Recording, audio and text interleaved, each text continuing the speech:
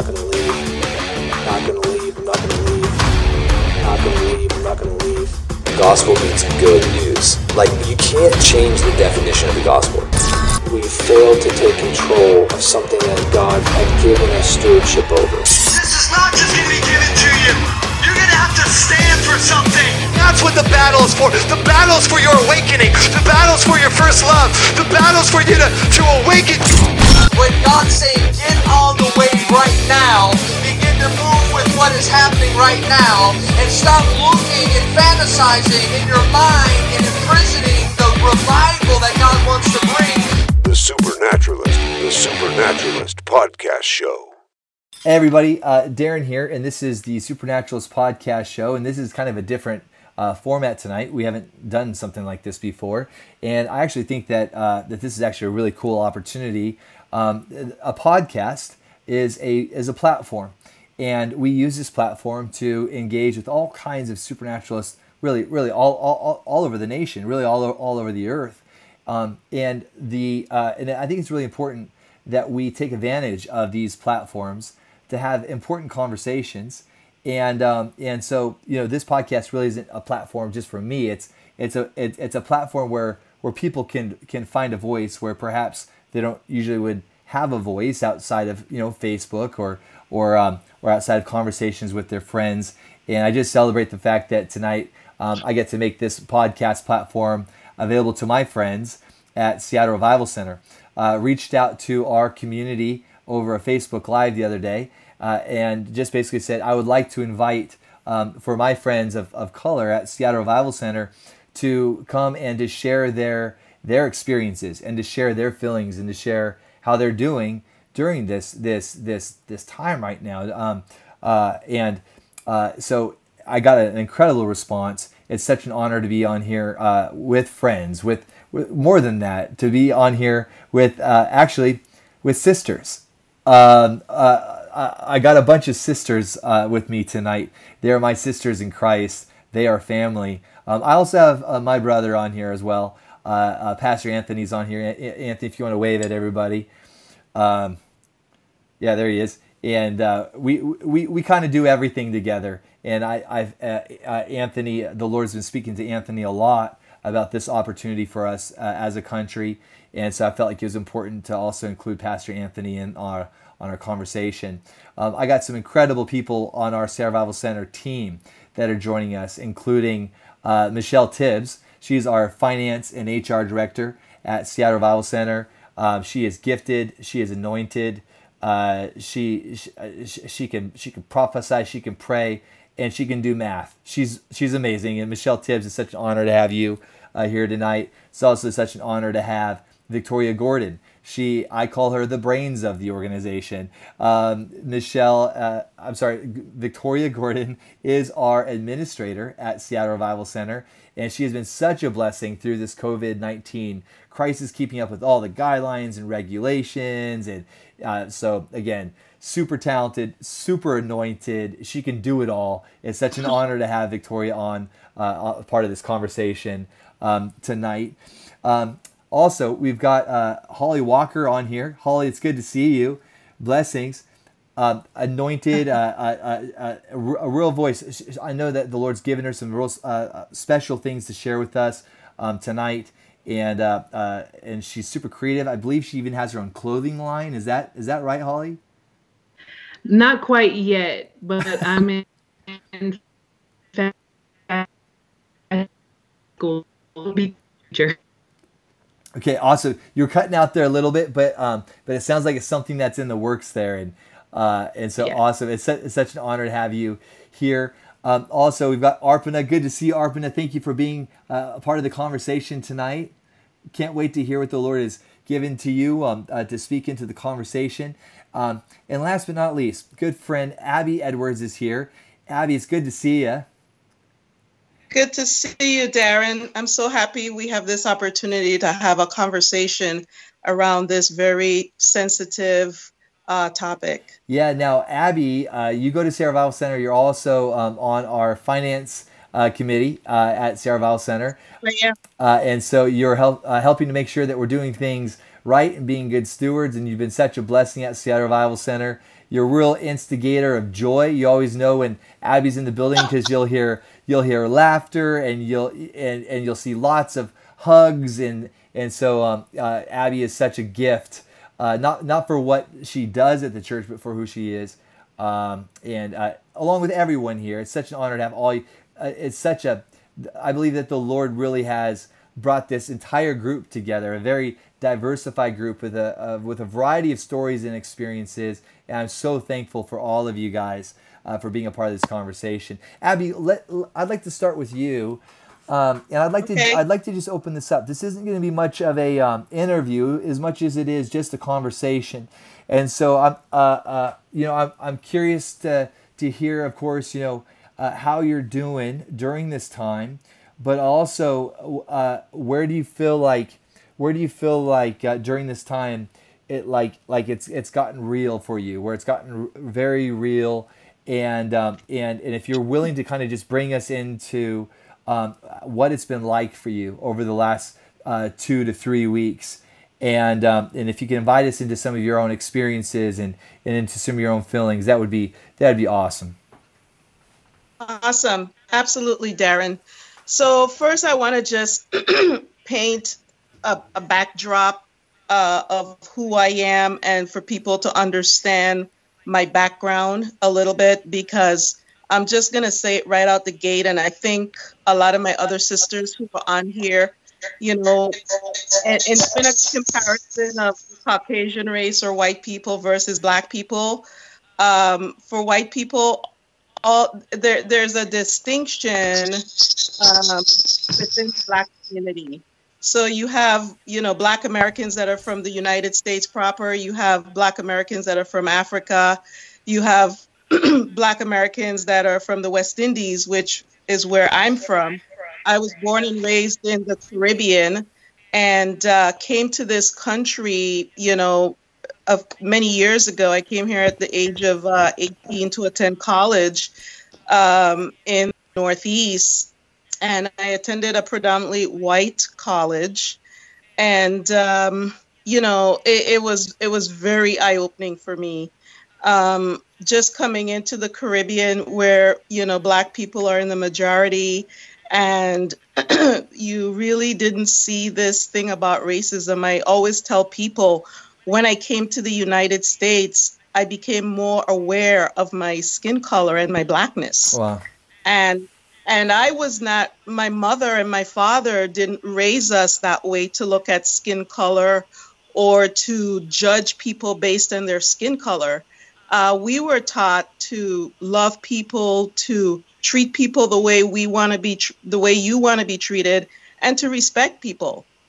And, I'm going to go here and say my experience when I first came to the United States, I was really taken back by the treatment that I received from other Black people because of my intellect, because of my political stance, because of my belief in Christ, and the fact that I was able to relate and to get along with Caucasians or white people. So that was a little bit of a shock for me to my system, because I had never experienced that. But I will say this. I mean, I'm a single Black professional, and I never really dialed in or focused on the race issue, because that's not how I was raised. I was raised to treat people the way I would want to be treated, and you treat people on an individual basis. And I have to say that since I've been in this country, there've just been, experiences after experiences, and I really don't like to go there right out the gate and say, okay, this is about my race or the color of my skin. I want to give people the benefit of the doubt and not think that. But I have to say, Darren, in these last couple of months, and even leading up to this, before Christ, I've dated men outside of my race. I've dated Latino men, I've dated Caucasian men, and I have dated Black men. And I have to say, without a doubt, there is a difference in treatment. Okay. Just going out to a restaurant and seeing how, my Caucasian date would be treated, and the service and the level of service we would receive, the level of attentiveness we would receive. And then, I would compare that to if I'm out with a Black guy, the lack of attentiveness, the lack of courtesy, the lack of professionalism. And then with my Latino brothers, I mean, it's just like there's just no respect. So for me, later on in my time here in the continental United States, I began to notice and see distinctions in treatment. Okay. Now, me as a professional Black woman, when I think back and over the time of my experiences, again, I don't default to, okay, well, this is about the color of my skin. You're treating me this way. I'm defaulting to something else because, again, that's not the way I was raised. I'm not oppressed. I don't have a victim mentality. I was raised and taught if you aspire and you want to accomplish something and you apply yourself, you can be just as successful. But I have to say, with heartbreak in my heart, that's not the case because, whether I've come to the realization that I really feel like what's going on in our country now, I really feel that Black men are being hunted like animals. I really feel like, you have a range, right? And I don't like to use broad categories because everyone is an individual, because I don't want to be categorized with a group of people. But I would say for the most part, a majority of Caucasian people just don't understand or want to invest the time and the work to get to know or embrace other cultures. That's good. Okay. And now that I am a born again Christian and I'm relatively new to this whole charismatic thing, if you will, because I was raised Catholic. Catholicism is very big in the Caribbean. But then when I came to the United States, I noticed that, a majority of the Catholic churches were filled with white people. So I'm like, okay, whatever. But now that I'm born again, received Christ, I've been baptized, received Holy Ghost, I speak in tongues, blah, blah, blah, blah, blah, all of that stuff.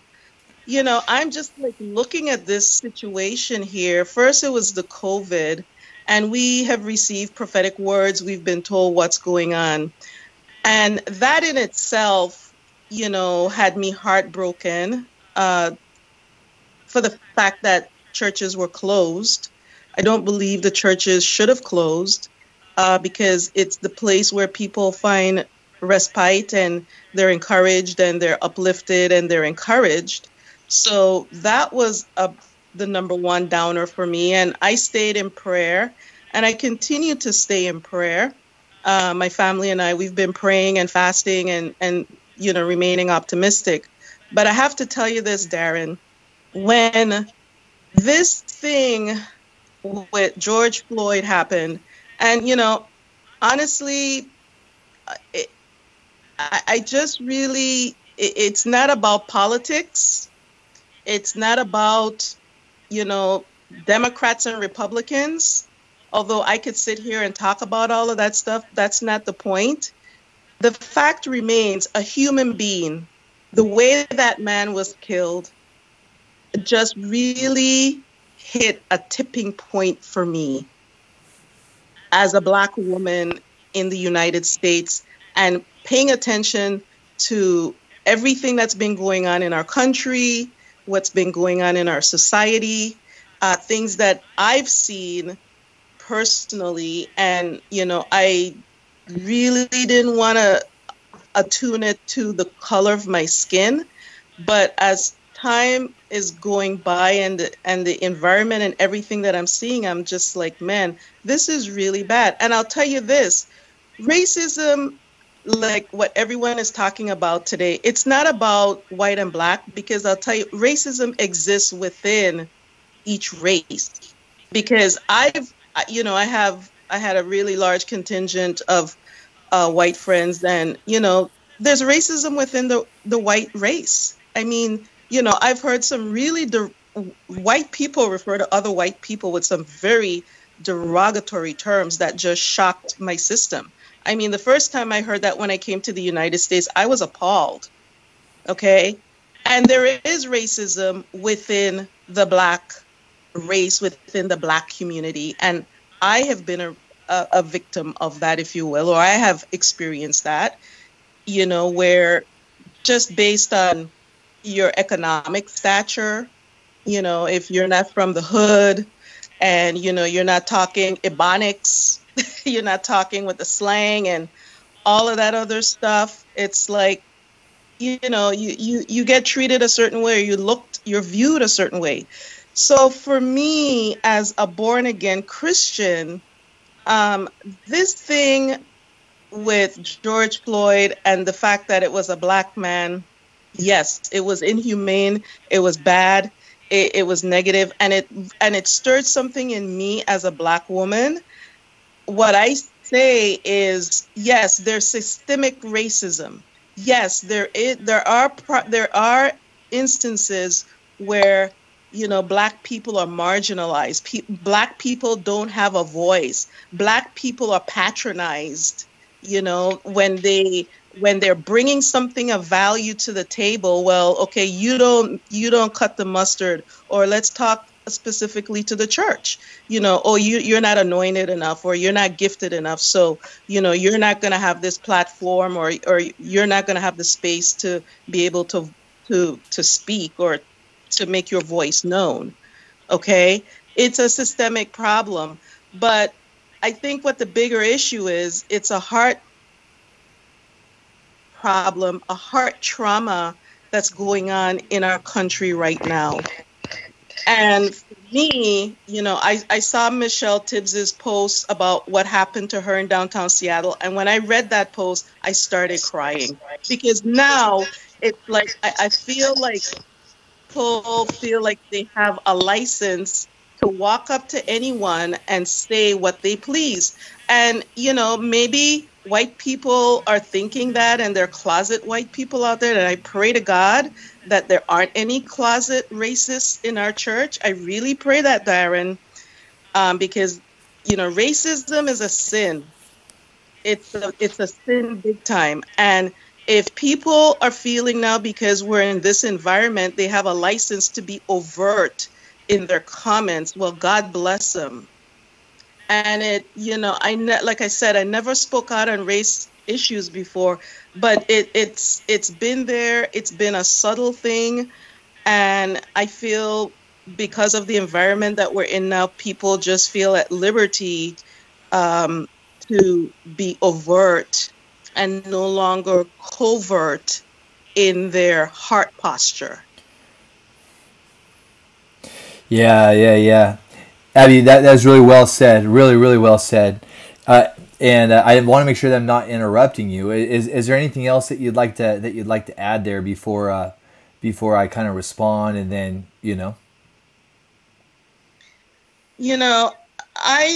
Darren, I just really, you asked me how I was doing. I'm heartbroken.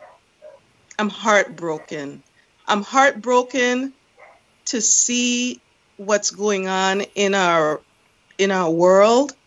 I'm heartbroken to see the fact that, okay, this is a problem, and white people, I'm just going to get real and keep it, a lot of white people are standing up, and I don't know, for whatever reason, they're not standing up, because especially in the Christian realm, because God says we're all brothers and sisters, and we are part of the body of Christ, And we have a saying here in our household, when one person in the house is sick or hurting, the entire household is hurting.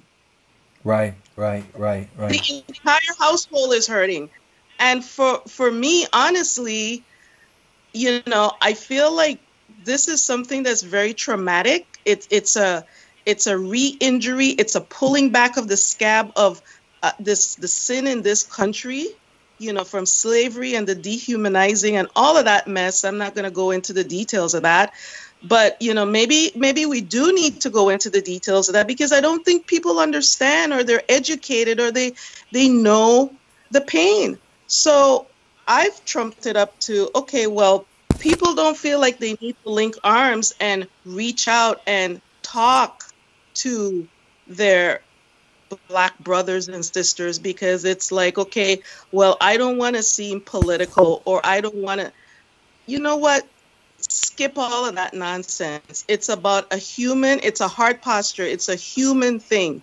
Your brother, your sister is hurting right now, and your brother and your sister needs to feel love. Bottom line. Amen. Bottom line. It's about feeling the love. It's about feeling the camaraderie, the solidarity. No matter where you are in the political spectrum, this is about a heart posture. A certain race of people are hurting, and they need to feel love.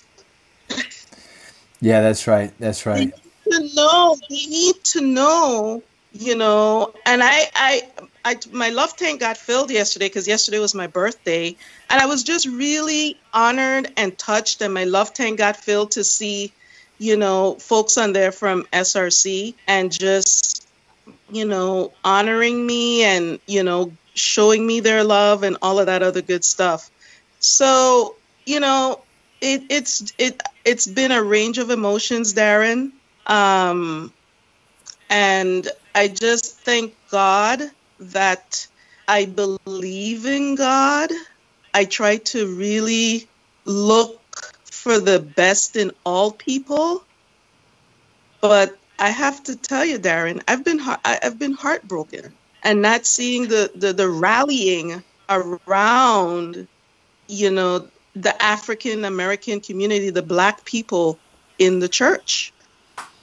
And we're less than 1%, so it's not like it's a huge it's a huge effort, that regularly attend SRC. But to just reach out and say, hey, man, how are you doing? How are you feeling? I'm here with you. I'm praying for you. I love you, So. Yeah. Abby, that's so good. And thank you so much for sharing that. And happy birthday. Yes, yesterday was your birthday. And it wasn't Arpana's birthday yesterday. I wished her a happy birthday. I wished a bunch of people a happy birthday yesterday. And it turned out that the only birthday that it was yours and Matey's and Dave Cusack. Yeah, we had like a Holy Ghost moment on that Zoom, because something happened to me, and I was praying over David Cusack, and I got like a firebolt of fire in me when I said stealth mode and started praying in tongues. And I was like, oh my God. So yeah, when I see him, I need to lay hands on him. Yeah, come on. And Abby, and just responding, I mean, your story is so sad, because here on one hand, it's almost like when you came to America, it was like you were oblivious to this whole thing of like skin color. It didn't really, it was just like, and then all of a sudden it's almost like in America, it's like you were exposed to this thing of like, wait, why should my skin color matter, and why should I be treated like it was so that's such a sad part of your story there. You said something about like, I hope there's no racist, at SRC, and and part of this might be a little bit of like an ungodly belief in me kind of speaking up, but when it comes to humanity, I don't have a very, and like I said, maybe this isn't good, but I don't have a very like high standard on humanity. And that could be because of my background of some Reformed theology and the doctrine of total depravity, and but but I have a very high standard of our leadership team, which, I have very high standard of our leaders, but not a very high standard when it just comes to, so and it's because of, I've been pastoring now for 11 years. So it always and believe it or not, I still have conversations where I'm shocked, where I'm like, you burned what down? Right? Like, does anybody know? These, and the reason why I bring this up is that, that there would be people at SRC that would have a superiority attitude within their own heart, whether it's conscious or subconscious. It would shock me out of the number of people that come to church at SRC that we wouldn't have any. And for that reason, this conversation is so important, because people typically only live kind of with themselves, and even if they're married and they have kids, they just live in their own heads, and very few people ever really listen to anyone. And so for people that actually take the time to listen to this podcast, they're gonna have some time where they're going to be outside of the shelteredness of their own environment, and they're going to be exposed to some stories like yourself, where all of a sudden they have to start asking themselves some difficult questions. It's like these moments where I have to start asking myself some really big questions.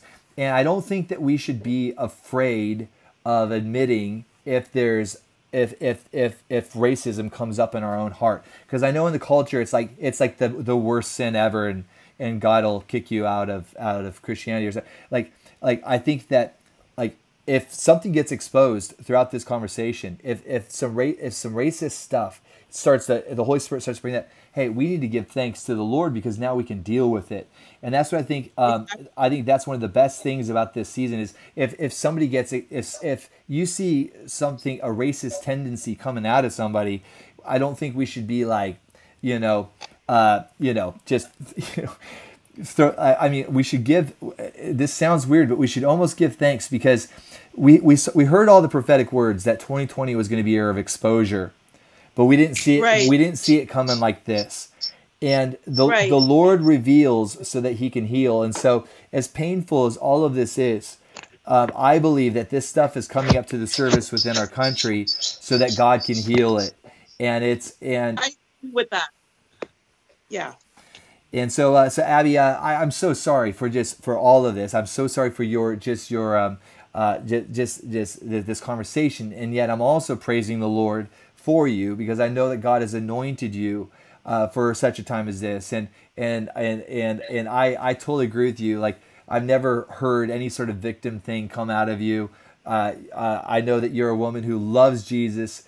You love people. And yet you're also realize that there's the kind of honor that comes through honesty, and I really appreciate you contributing to this conversation, Abby. You're a real gift. Thank you. I want to jump over to Michelle. Michelle, you sent us off I guess it was a Facebook message that we saw of something that you just experienced recently. But that wasn't really an isolated incident, because you're continuing, and friends of yours, and this whole time is extremely messy.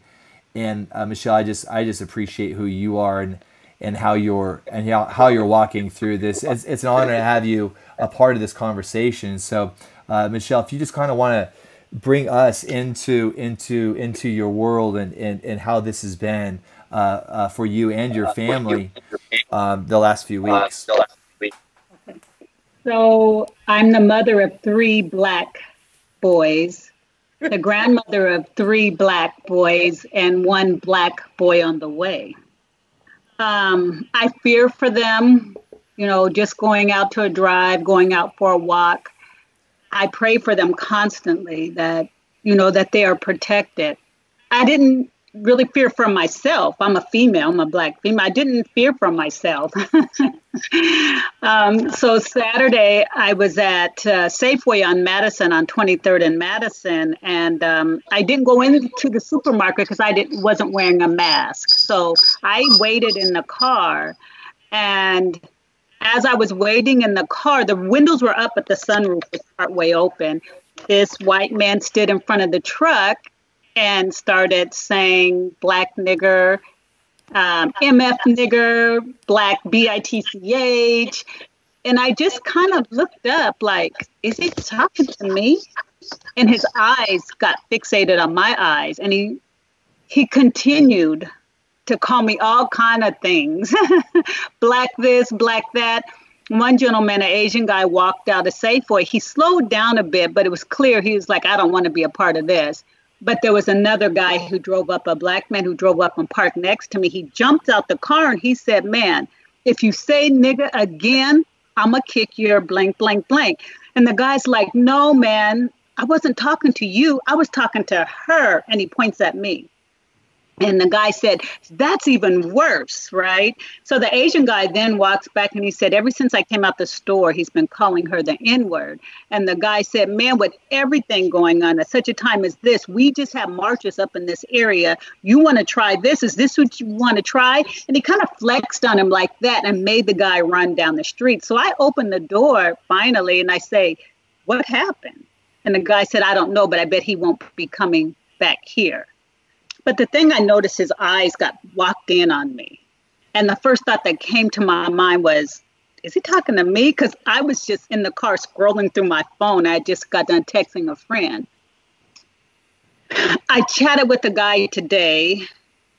Similar thing happened to him. He was running in the Tacoma area, and he runs early in the morning. And this woman, white woman, was at the gas station and started yelling at him, run, nigger, run, nigger. And he said when he looked at her, her eyes, same thing, was fixated. And the first thought that came to him was, is she talking to me? It's a sad world right now to me that we live in. I think Black people, we have had to fight. Our ancestors had to fight when they were trying to pull us off the continent of, when they were pulling us off of the continent of Africa, we had to fight then.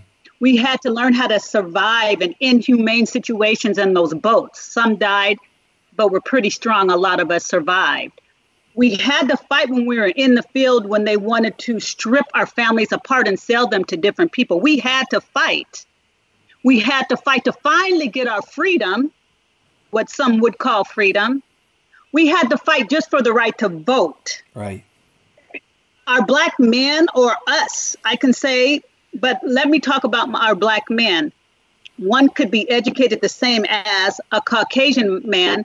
He has to fight harder in his workplace, even to get paid equal. So it doesn't surprise me that this thing happened to George Floyd, that we are fighting. That is what we have had to do all our life, from the history, from when we started getting pulled off the continent of Africa. We have had to fight. Is it right all the time? Hey, we've had to fight to survive. It's our way of survival, a lot of our way of survival. We fight to get our points across. You know, it's unfortunate that, again, I feel like there's something heavy going on. First, we had the COVID thing really strong, still is. And now we have the second pandemic coming with all of this. And we are still fighting. We're fighting. So I want to introduce Rhonda. Are you still there? Is Rhonda there? Banchero? Let's see. Let me text her and see if she's here. I was going to introduce.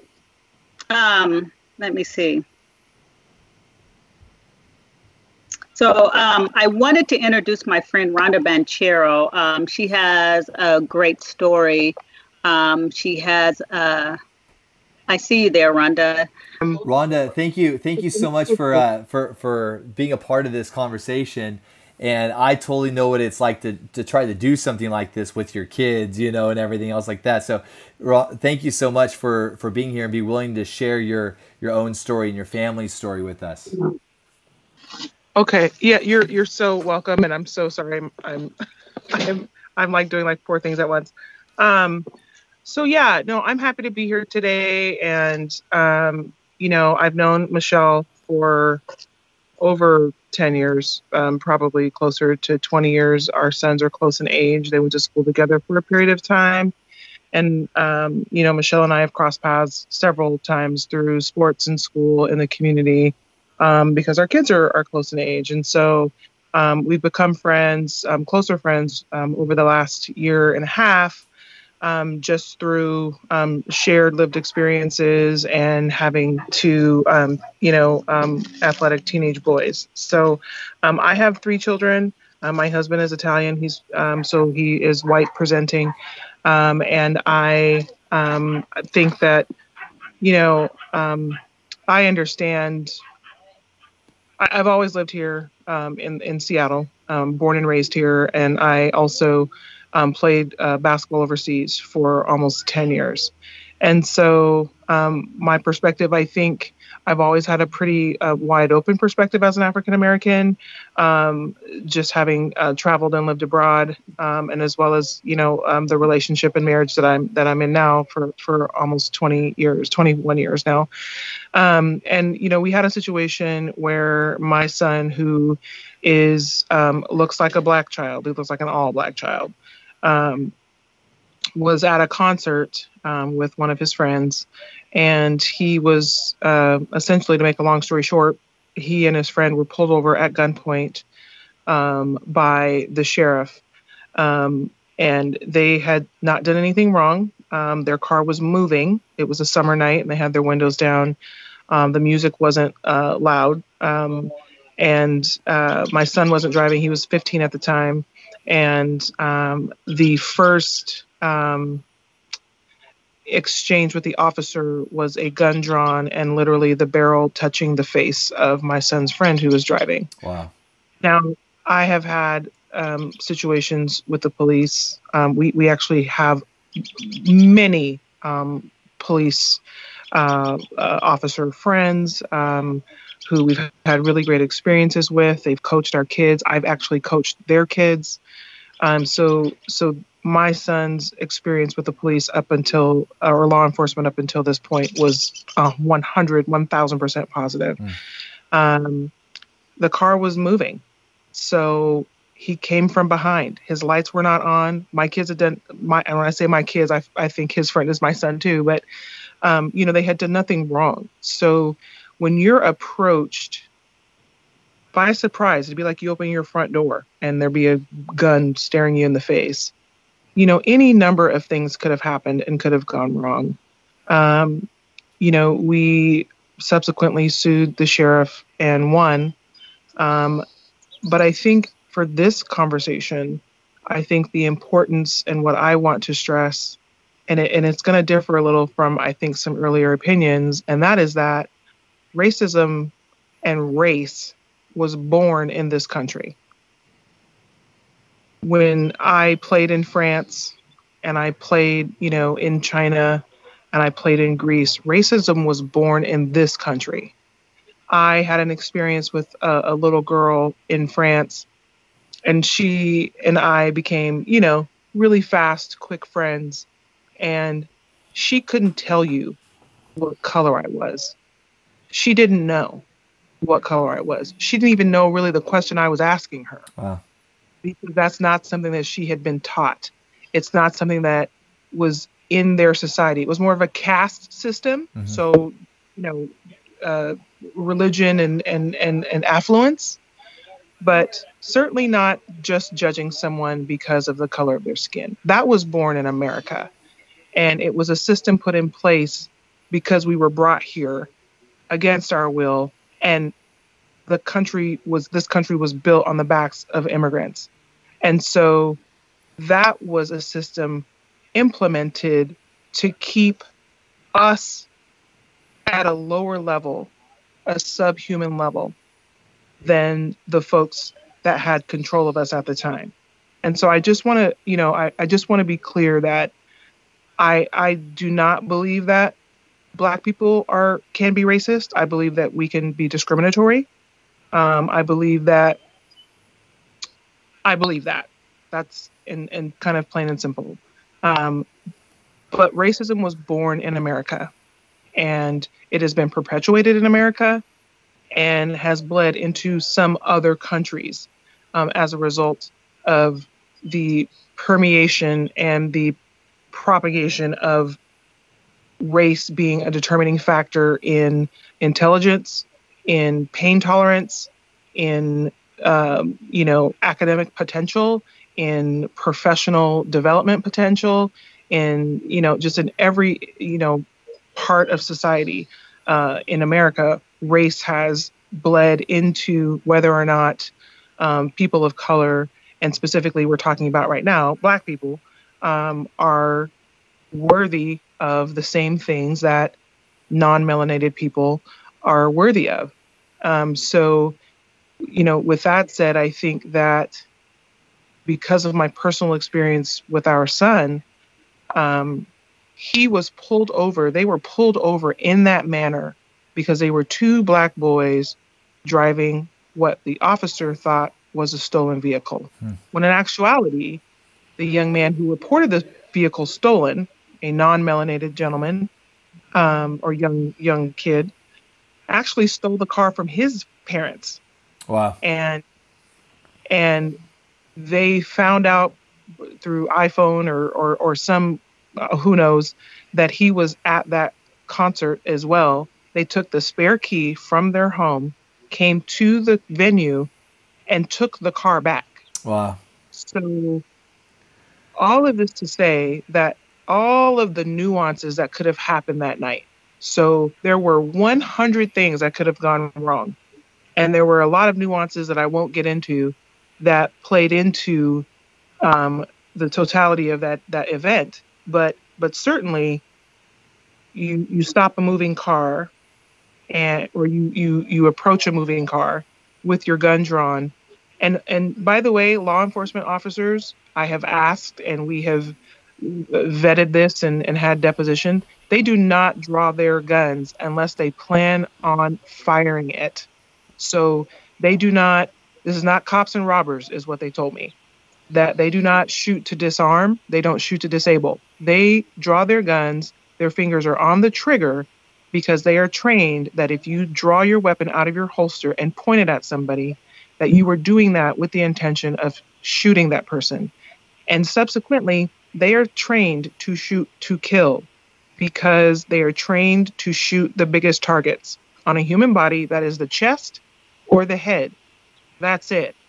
So knowing that, and knowing that my son and his friend were pulled over for nothing in their minds and startled, had he jerked the car forward, had he turned the car to the left, had he braked too hard, my son happened to have just picked up his phone when that happened, and when he heard the officer scream and yell, "Put your hands down and don't effing move," he dropped his phone.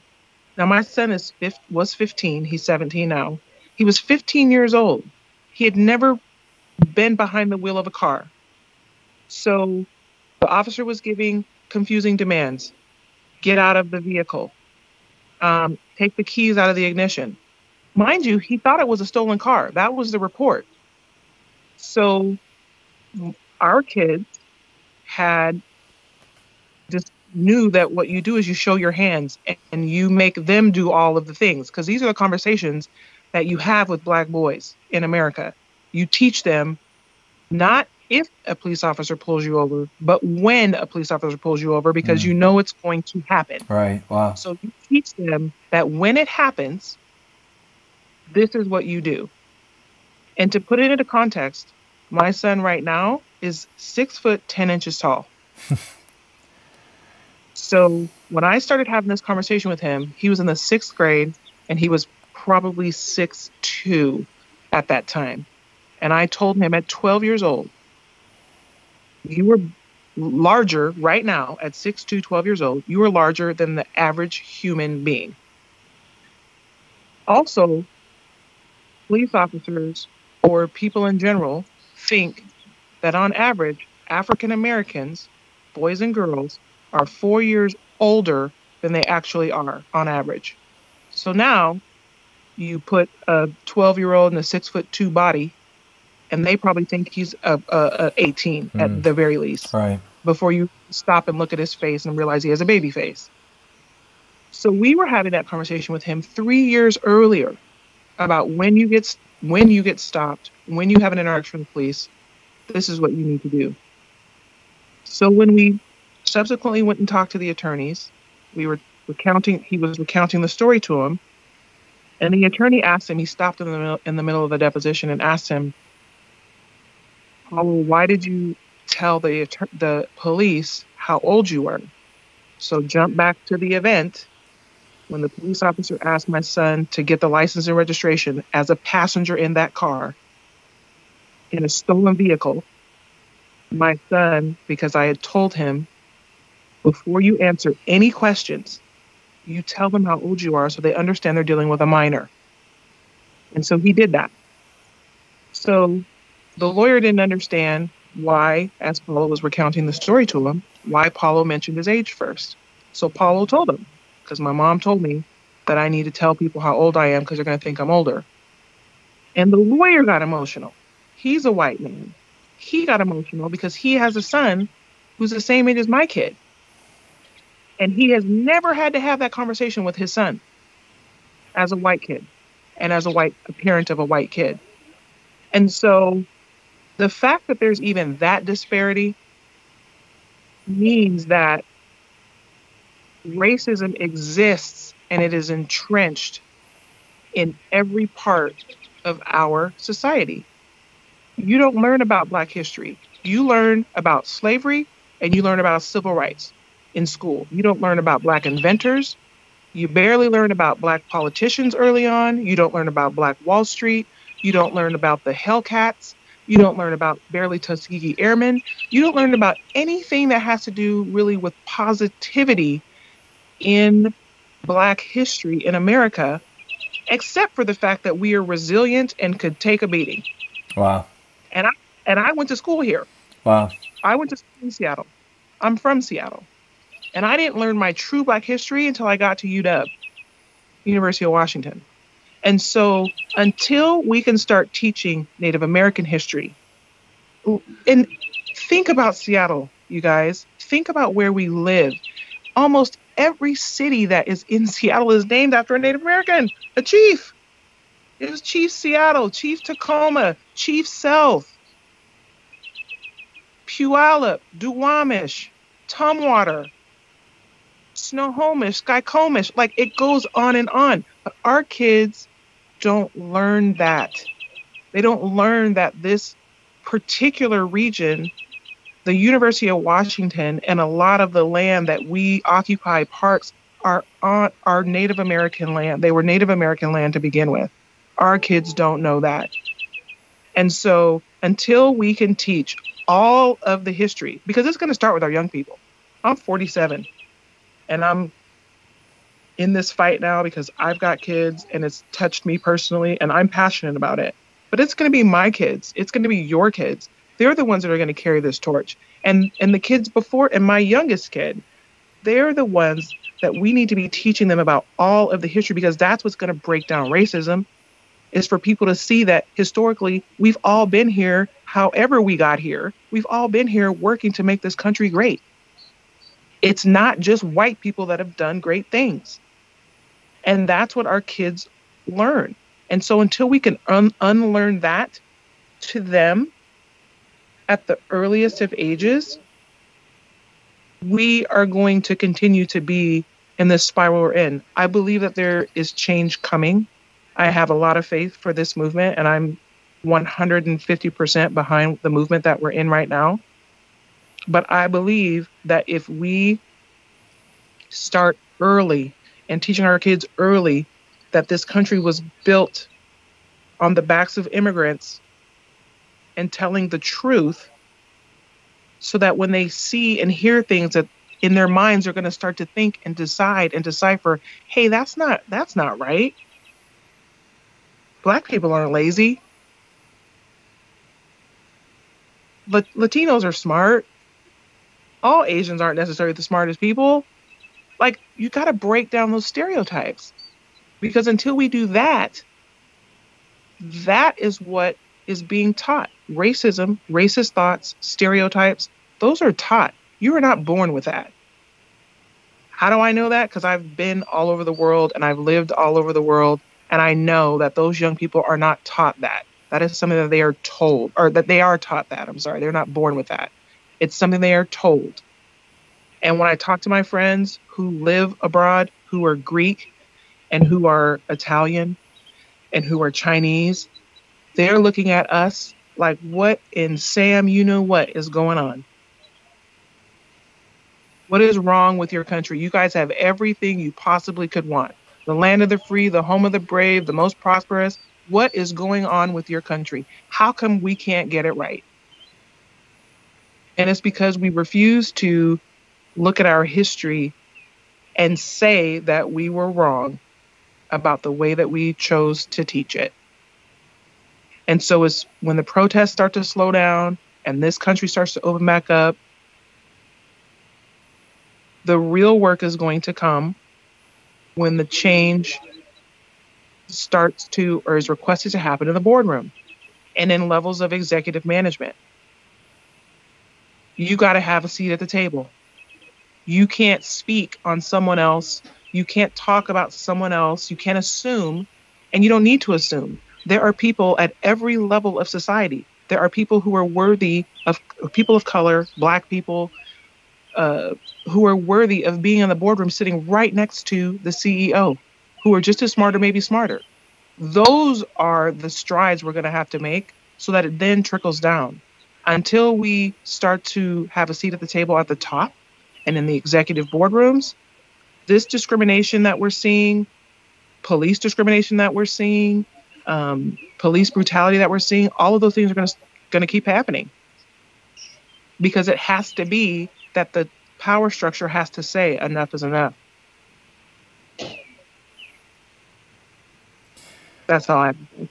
Yeah, so good. Thank you so much, Rhonda, for sharing your story with us, and I'm so thankful just for you. I mean, what an amazing mom, and how you how you equipped your son. It's so unfortunate that you had to have those conversations, but I'm thinking of the countless young men that haven't been equipped, and didn't know how to respond, and so you're an incredible woman, but you're also an incredible mom, and that really came through as far as your heart there. And I'm so sorry for what you and your family have had to go through.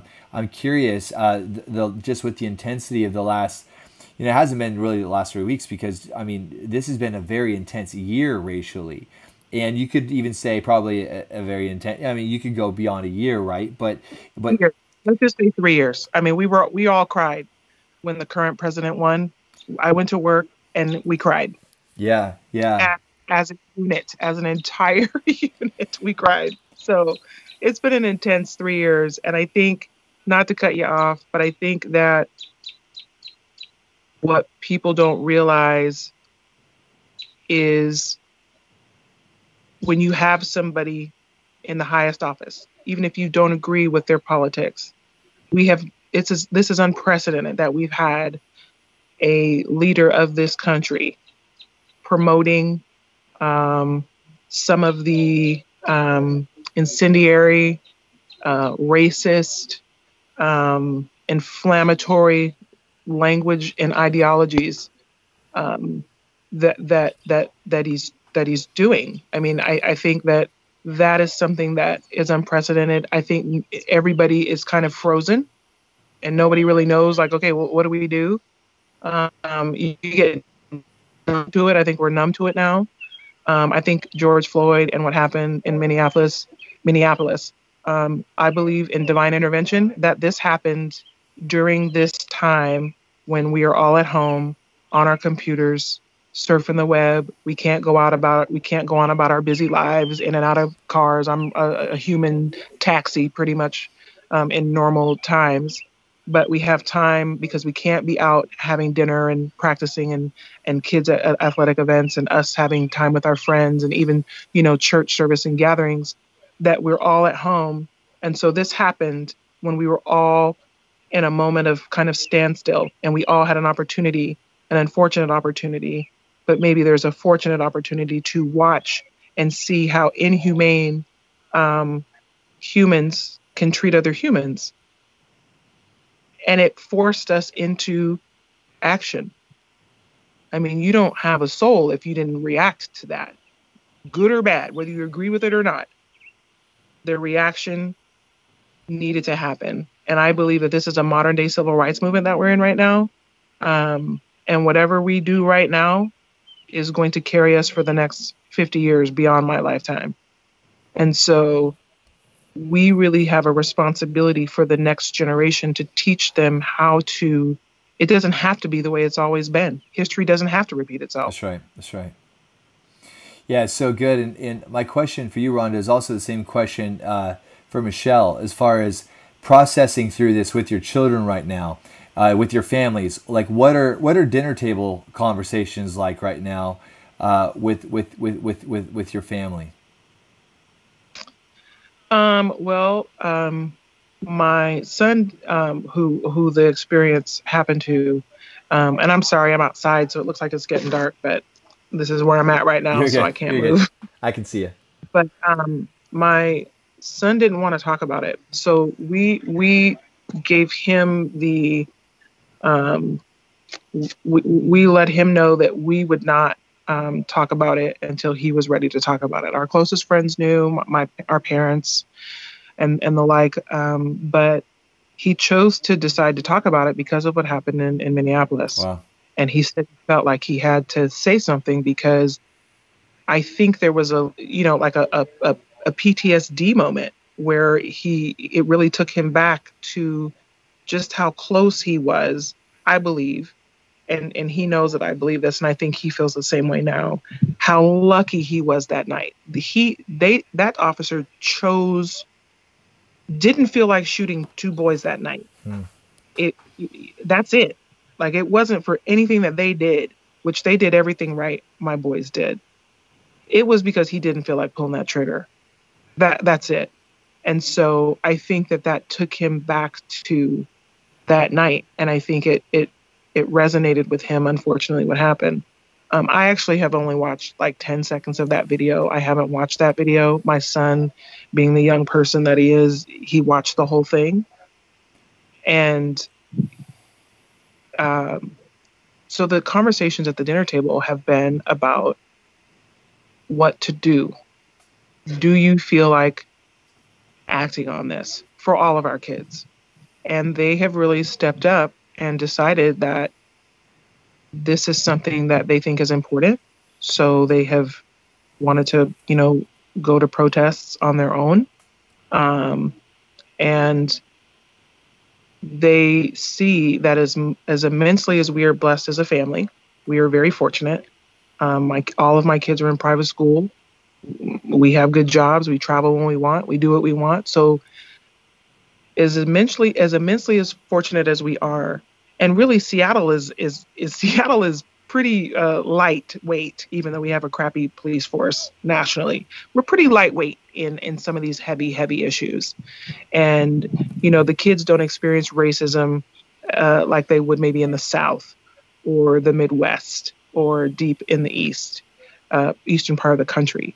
And so for them to see it on their front steps, the protests and the activism, and also to see it around the world. I mean, we have all at the dinner table pulled up video of, Auckland and Berlin and places where they're protesting by the tens of thousands because of George Floyd. And they're saying Black Lives Matter all around the world. Wow. Our kids don't see that here. We don't, as a nation, we don't rise up for other countries like that. Right. It's true. So we've just been talking about, the importance of making your voice heard when it's time and when it's appropriate. And if people are uncomfortable, that's okay. And if you hear your friends say things that make you uncomfortable, you need to call them out on it. And it might test your friendship. It might end your friendship. But you got to be willing to do that. And they've stepped up as I've stepped up. I've deleted some folks and, who've said things just yesterday. And we've all said as a family, like, we want to be around and associated with people who are God-fearing. We're Catholics. And who are about humanity, diversity, and inclusion, because my kids are biracial. They're Italian and Black. My oldest son presents as a Black man. He's my complexion. My younger two kids, Michelle will tell you, are look non-melanated and present as white if you're not paying attention. So we're like covering the rainbow at our house. Shades. So, they've committed to calling out racism, even if it's not directed at them. Yeah, that's so good. Way to go again, and way to challenge your kids as far as to lean into the tension of those difficult conversations, knowing that that's really what love does, right? Love confronts, and it doesn't sweep things under the rug, but it really there can't be reformation unless there's good, healthy confrontation. Rhonda, I also appreciate that what you have isn't just complaints, but you're looking at this very strategically and with a long-term kind of perspective, speaking into it with some real constructive criticism. I really appreciate how you're seeing what's going to need to change, and I really appreciate the input that you had there as far as that the change needs to happen from the top to the bottom, from the bottom to the top. And again, really appreciate you sharing your story here. And again, I'm so sorry for what you and your family have had to go through, knowing that this is not what God had in his heart when he said, "Let there be light." This is not what he had in his heart when he created humanity in his own image and likeness. And that this great perversion of love, racism, which is it's just a perversion of love, and it's such. I believe that pride is it's the sin that God says that he hates. He says, "I hate the sin of pride," which is this place where we would elevate ourselves over others because of something like skin color or and so many other things, and it's such an evil thing when you have a people that would use their skin color in order to elevate themselves over, and to also know that that's part of the history of our country, as you were sharing about, and through this time of us having to look at a lot of the things that are in the soil of our country.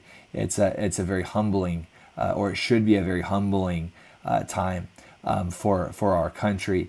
And I would really encourage for everybody that's listening to this, I think that great humility and brokenness is a posture, especially for us white people as we're going through this, that humility would be a great posture to have as we're processing through these conversations. So Rhonda, thank you so much again for your time and for sharing this, and appreciate your family. I know that the earth will be better because of your family and because of your parenting. I'm sure your husband is a champion as well. So thanks again for being a part of this.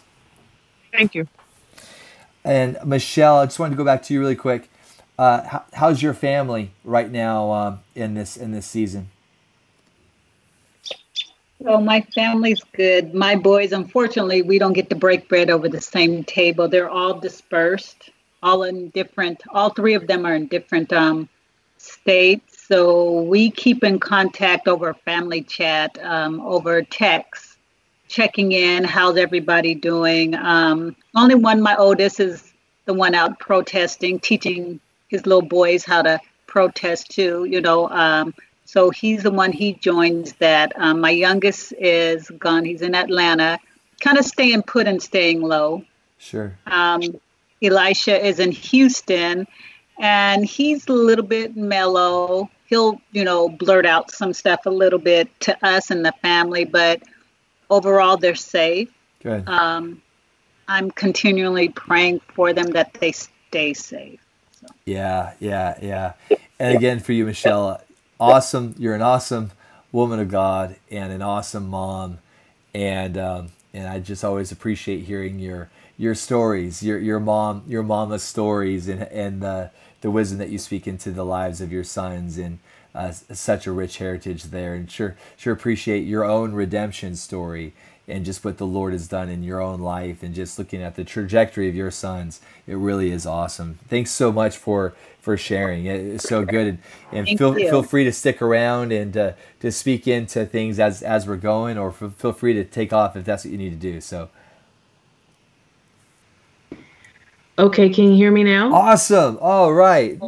Yay. Great. Now, awesome. Holly, remind me again. You wrote your master's thesis on, or you wrote a paper for school, right? Did I tell you about that? Oh my gosh. Yeah, and it was on justice, wasn't it? You know, I don't remember the title, but it was me basically reconciling my multi-ethnicity. So I wrote my master's thesis on that, and it really helped me to reconcile some things inside of myself. My mother's African American, and my father is multi-ethnic, and he presents to African Americans at first glance like a white man, maybe Italian. He tells a story about a time when he lived in Florida that he was mistaken for a white male, and they invited him to join a Ku Klux Klan meeting. Wow. It's very intense, and there's a lot of bigotry in my father, just straight out. He's Native American. When he is himself, he is a Native American man. There are dream catchers everywhere, and wolves, and images of Indians on horses, and that is how he identifies. But I'm just, over the last maybe 10 or 15 years, I've had an opportunity to really develop a relationship with my father. He wasn't present in my life because he was in the streets when my mom and him met, and his life was very toxic. And when I was born, my mother had to make a decision, and she had to end the relationship, and she married my stepfather and had 2 other children. So she married an African-American man, and my brother and my sister that came from that marriage, they're a little bit darker in complexion, not by much, but there's all of this difference of complexion that has been the story of my life. And I've always had to be conscious of it. And it's funny because when I'm inside of myself looking out, my entire world was brown. But whenever, I guess, people looked at me, all they saw was white. And so there's this narrative of colorism that is just inextricably, part of who I am. And I'm still trying to reconcile that. And it took a lifetime, and it wasn't until I got to grad school, I really wanted to get to the root of it. I had a very hard time embracing my African-Americanness. Even though my mother was Black, there were so many things that happened in our household that created tension. And it just caused such a divide between she and I. And that divide had a lot to do with how I defined myself racially. And she never knew. So let me see. When I left my home, I went to college in Little Rock, Arkansas. I grew up in Philadelphia. And then when I was 14, we moved to Delaware. And I left Delaware to go to Little Rock, Arkansas. And that was such a culture shock for me. I went to study to become a sign language interpreter. And I'm sorry, let me backtrack. Before I went to Arkansas, I started at a community college in Delaware. And it was the very first time that I had experienced institutionalized racism. Because apparently being an interpreter is such an amazing career. It has so much income opportunity. It gives people who pursue this path so much freedom of their time, because the way you're paid, it's not a 9 to 5 unless you choose to work a 9 to 5. And the income potential is so great, and it's so much greater. It's like, it's been a secret for a really long time. And when I was in that community college, there was about 15 Black people that I can remember in the sign language levels of classes. When I graduated into the interpreting program, I was one of like 2 Black people. And I started to wonder what was going on. And some of my Black classmates were coming to me like in tears saying, I got called into a meeting and told that I wasn't smart enough to be an interpreter. And so this is that thing. Like, I heard my mom tell me that when she was young, she was discouraged from going into whatever it was that she wanted to do because she was being discouraged by white people at that time, that she wasn't intelligent enough to do that. And it's one thing to hear it, but then it's another thing to like, it was like, wow, it was almost like passed down, and now I'm experiencing that same thing. And so it was a real matter of determination inside of myself to break free from that. And God opened an opportunity for me to go to school in Arkansas. I received, it was like a scholarship, but it was a grant. So for every year I was funded, I just had to work 2 years to pay it off. But my education was free. Awesome. Wow. And I became a sign language interpreter, and I became very humbled by being in the South. It was in the South that I experienced another level of racism and colorism, and it was just compounding. I remember I wrote a paper that had been pretty much unprecedented in my field. I was talking, so you know when you watch something, maybe the president speaking, you see the little sign language interpreter in the bubble in the corner, you know, and they might be signing music, or it might be a church service. That's a really big deal in interpreting. And there's a whole section of interpreting like that, people that just study music so that we can present it in the most visually accurate way that deaf people who can't hear the music can get the essence of it without ever hearing a note because of how we present it. And I was writing a paper on how to interpret rap music, specifically freestyle rap. Oh. I know that you and Pastor Tony love rap. Come on. So I was writing a paper on how the nuances of interpreting freestyle rap work. And it's funny because when I moved to Seattle and I met the man I believe I'm going to marry, he has a musical past, and he's taught me so much more. And he actually helped me to realize that a lot of things that I understood about rap were wrong because I wasn't a lover of rap. It was because I was around it. I knew a lot more than most of the people around me did, and I could speak about it, but he educated me a lot more. So anyway, it was the first time when I wrote that paper, I remember feeling completely deflated because my teacher, she wrote in red ink on the front of my, did you write this? Where are your sources? I really doubt that you wrote this. And it was like, whoa, are you accusing me of plagiarism? Is that what's happening here? Because she never took it, to pursue like academic punishment on another level. But for her to say that, it was like, did you write this? It was almost as if she was so impressed that she doubted I could write that well. But it was like the fact that she thought so little of me was a backhanded slap. Right. It was a backhanded compliment. That's what it is. And so I was dealing with this. And so another nuance of I'll just interrupt you really quick.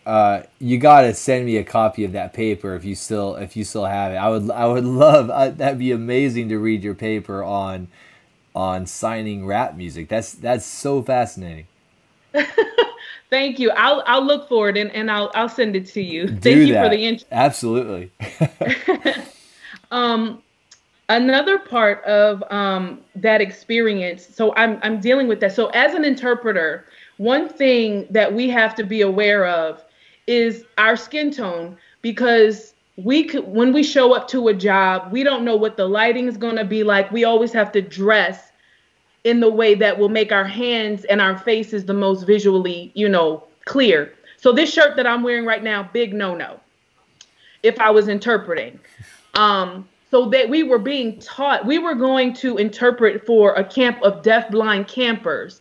And because they were deaf and they had visual problems, we had to, if I could get away with wearing a heather gray shirt or shades of gray in a interpreting situation where the person could see just fine, but they were deaf, it was not a go in this situation for this camp. It had to be a stark contrast. And so while this is happening, I'm having a problem with some of my Black students saying, well, Holly, you're only succeeding in the program because you're light. You are of a lighter complexion. And this is that colorism, that ugly colorism showing up again. Like, excuse me, like I'm not working my butt off to prove myself in this program. How dare you just say that I'm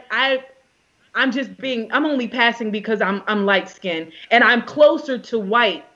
And so while my Black peers were saying this, while we were having this conversation about the deaf-blind camp and being prepared, there was a girl in my class. She was the only other Black girl in my class, and she was really dark.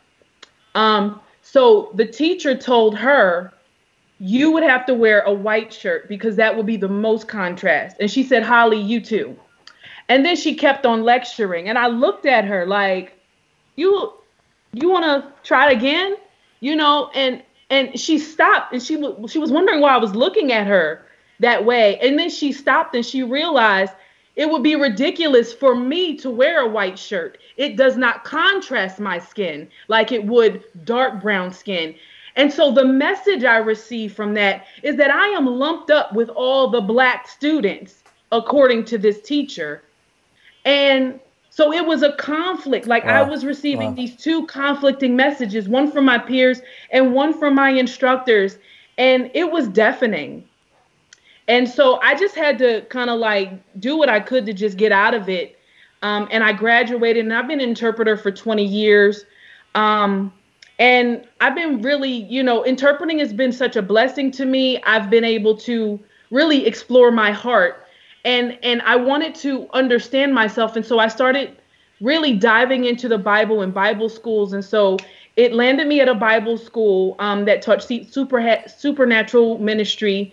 And there are a lot of people that, that come through there that are doing amazing things in all these countries, and people are being healed by the masses, and you get so inspired about what God is doing. But I kept hearing something, and it was like, I wonder, am I the only one hearing this? It would be this nuance of the Christian testimony when you're going after God and you're championing, a nation for God. And it would be like, we're going to go into the streets, and we're going to go into the ghettos, and we're going to go into all the poor areas. And it started to feel like, why aren't we attacking the source of poverty as well as trying to bring revival? Because you realize that poverty creates crime, and crime begets crime, and everything that you start hearing when white people give testimonies. Now, oh man, we were in a really bad neighborhood. Ooh, when I hear that, it's like, it's an acknowledgement that you're aware of the difference. You are aware that you're going into a poor area, and you may not be living in such a poor area. So why isn't the body of Christ attacking that? What are we doing to uplift the poor? And I mean, I feel like it's many ways to do that. I think activism and really having a presence in our state capitol to change some laws and really just doing a lot of groundwork. But that started to really resonate with me. And so as for how I'm feeling in this moment, I've been pretty silent about my feelings about Trump. I've been pretty silent about the things I've seen him say and the things he's done. And now I feel that it's the time to say what I feel.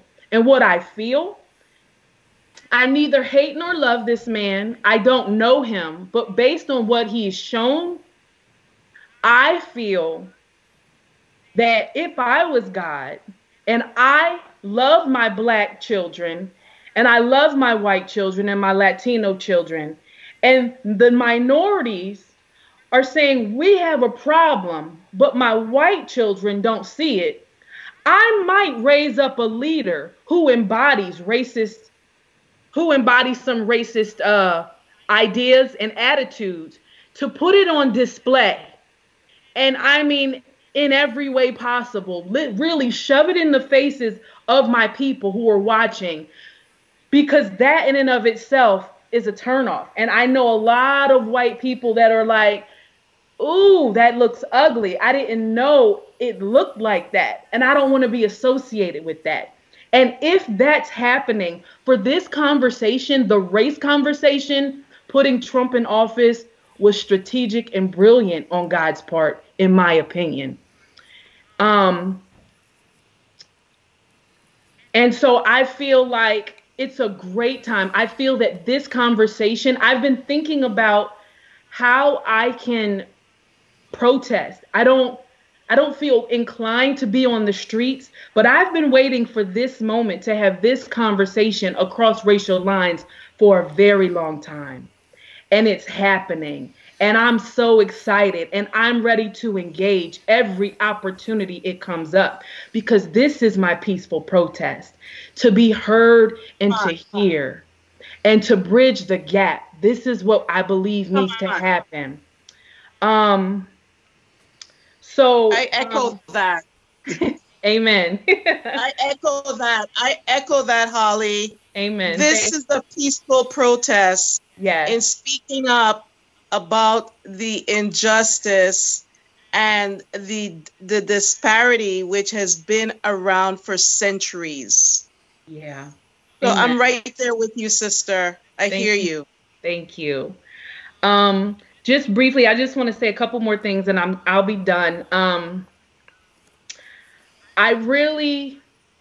had the opportunity to interpreting his given me access to so much, and I will be eternally grateful to this career. And I'm on a place, it's coming up on 20 years for me in October. So I'm looking to shift. But as I look back, I had an opportunity to interpret for it was like a racial awareness kind of rally, and just people that just were pulling research about the history of racism. I was standing on the stage next to them, interpreting that to the deaf community. And it just moved me. And ever since then, I interpreted these words, and they say normally when you interpret, you don't remember anything because it's about receiving the language, turning it into something else and putting it out. But this stuck. And this woman said that the first police in this country were slave catchers. And we can't forget that. That is the legacy, I believe, has trickled through the generations of the police department. And it's been very known in the African American community that even though we know the Ku Klux Klan still rally and wear their sheets, by and large, a lot of them have traded in white sheets for blue uniforms. We have been dealing with that reality. I have come to church on many occasions and been uplifted by your message, Darren. You know, prophetically, when you don't even know you're speaking into racial matters for me. You know, when I'm battling fear, because I have a Black brother, a Black nephew, Black cousins, you know, a Black stepfather. The man I love is African American. And I've been wrestling with that fear that comes when, you know, another Black boy dies senselessly. And this has been a buildup over all these years. Let me see. I think that I'm in support of a complete reconstruction of what we know as the police. I think that it's going in that direction, and I do support that. We can have a conversation about that too.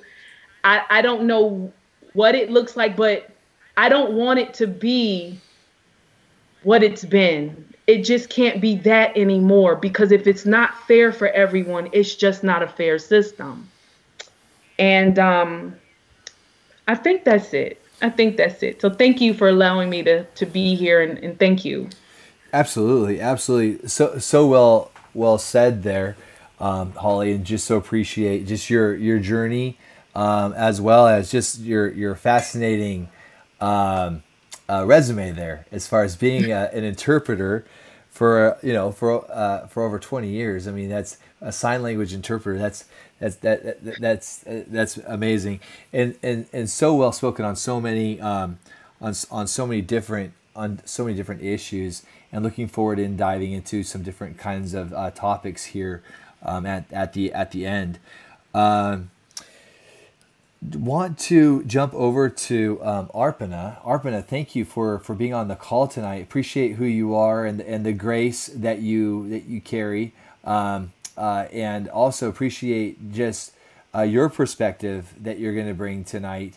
That's going to be needed in this conversation, and also a little different. And so, Arpana, what are you seeing right now? What are you experiencing, and what are you feeling? Wow. This has been such an intense conversation already. So I'm taking it all in, and, took a moment there just to reorient myself. Are you able to hear me? I generally speak very softly, so I need to project myself, I guess. Loud and clear. All right. Okay, you might have to edit this part out. I'm sorry. I think I just lost some light here. All right. Is that better? It's perfect. It's perfect. Okay. So yes, this has definitely been an extremely emotional time. It's also, there's been a bit of a build-up in my own life, in the way I've processed my origins and where I've come from, and the message that I carry, my life story as well as my future. And it's been steadily happening over the past several years, and I think it's kind of beginning to become more crystallized. I'm able to look at things at a more granular level right now, and so in seeing what's happening around the world, I think at the very outset I need to say, just like you said, I bring a different perspective. I'm neither white nor black. I'm American by naturalization. I was not born here. I look different. I sound different. I have a totally different culture. And therefore, everything that I see is from a different set of lenses for most part of it. So I'm originally from India. I lived there till about 18 years ago. I've lived now in the United States for 18 years. And prior to that, I lived in the Netherlands for a very brief period of time. So racism, by virtue of the fact that it's discrimination against skin color, is not something that's new to us. We, as a culture, as the entire Indian subcontinent, and by that I'm including countries like Pakistan and Bangladesh and Sri Lanka and Nepal and Tibet, Bhutan, that entire Indian subcontinent, along with several other Asian countries, started experiencing racism way before the United States was even formed. So we, as nations of the world, we have been so oppressed by the white man, and I don't like to say the white man, but that's pretty much what it was when the Europeans started colonizing various countries way before they even reached the Americas. So, but But in exploring this, one of the most common things that Indian people tend to do is to look back and introspect and say, okay, did it really originate with the Portuguese and the British coming and colonizing us, or was there anything further to it? And the truth is that scholars have actually gone so far back in history that they've even started looking at the Indian mythology and the way we studied. And I think at the very foundational level, it's what we look at as good and bad.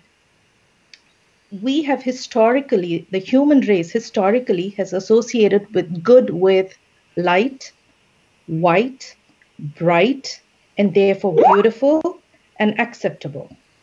And anything that's ugly, that's demonic, that's that's dark, that's bad, is associated with the dark colors. And so I think deep down at the psychological level, I think it has genetically been kind of, passed down from generation to generation to associate dark with bad and white with good. Mm. And that's at that's scientific. There's theories and studies to prove that, but that doesn't explain away our current situation in the world. That just points that it is really a heart posture. It is really something that's far deeper than experiences that we've encountered for the past past few years or hundreds of years. It's what we're seeing now is a precipitation of several issues. I think that said, I'd like to talk about my experience as an immigrant, and I believe it's pretty fair and true to say that immigrants in of themselves are actually pioneers. People don't leave their countries and go to another country to explore and to try and make a better life for themselves unless they're pioneers. They're pioneering something for themselves and their families. And so there is a great element of courage to be able to do that. Even if it's a golden opportunity and it's presented on a platter, essentially every immigrant who moves to another country gives up everything that they've known, grown up with, their families. They're giving up their infrastructure. They're giving up their social support system. They're giving up their entire way of life. And so that's pretty much what I did when I was about 23 years old, and I moved here to the United States with my husband, then husband. I moved here with 4 suitcases full of things, and that's all I had. And my suitcases, I think one suitcase was packed with my music, another was packed with my books and my spices. That's all I carried, really. So when I because it's like what else do you need, right? You got your music, you got your stuff for food, and come on. Right. So that kind of was everything that I needed. And most Indian people, they'll bring along some Indian cooking paraphernalia like a pressure cooker. I did not even do that. I needed nothing. I just needed my music and my books, because I was an aberration in many ways, because I was raised on a steady supply of Hollywood and American literature, classic literature, and also music. I was listening to music that none of my peers were listening to. I grew up on Americana. I grew up on folk music. I grew up on so many things that are so deeply embedded in the American culture that for me, it was not difficult to just plug in, right?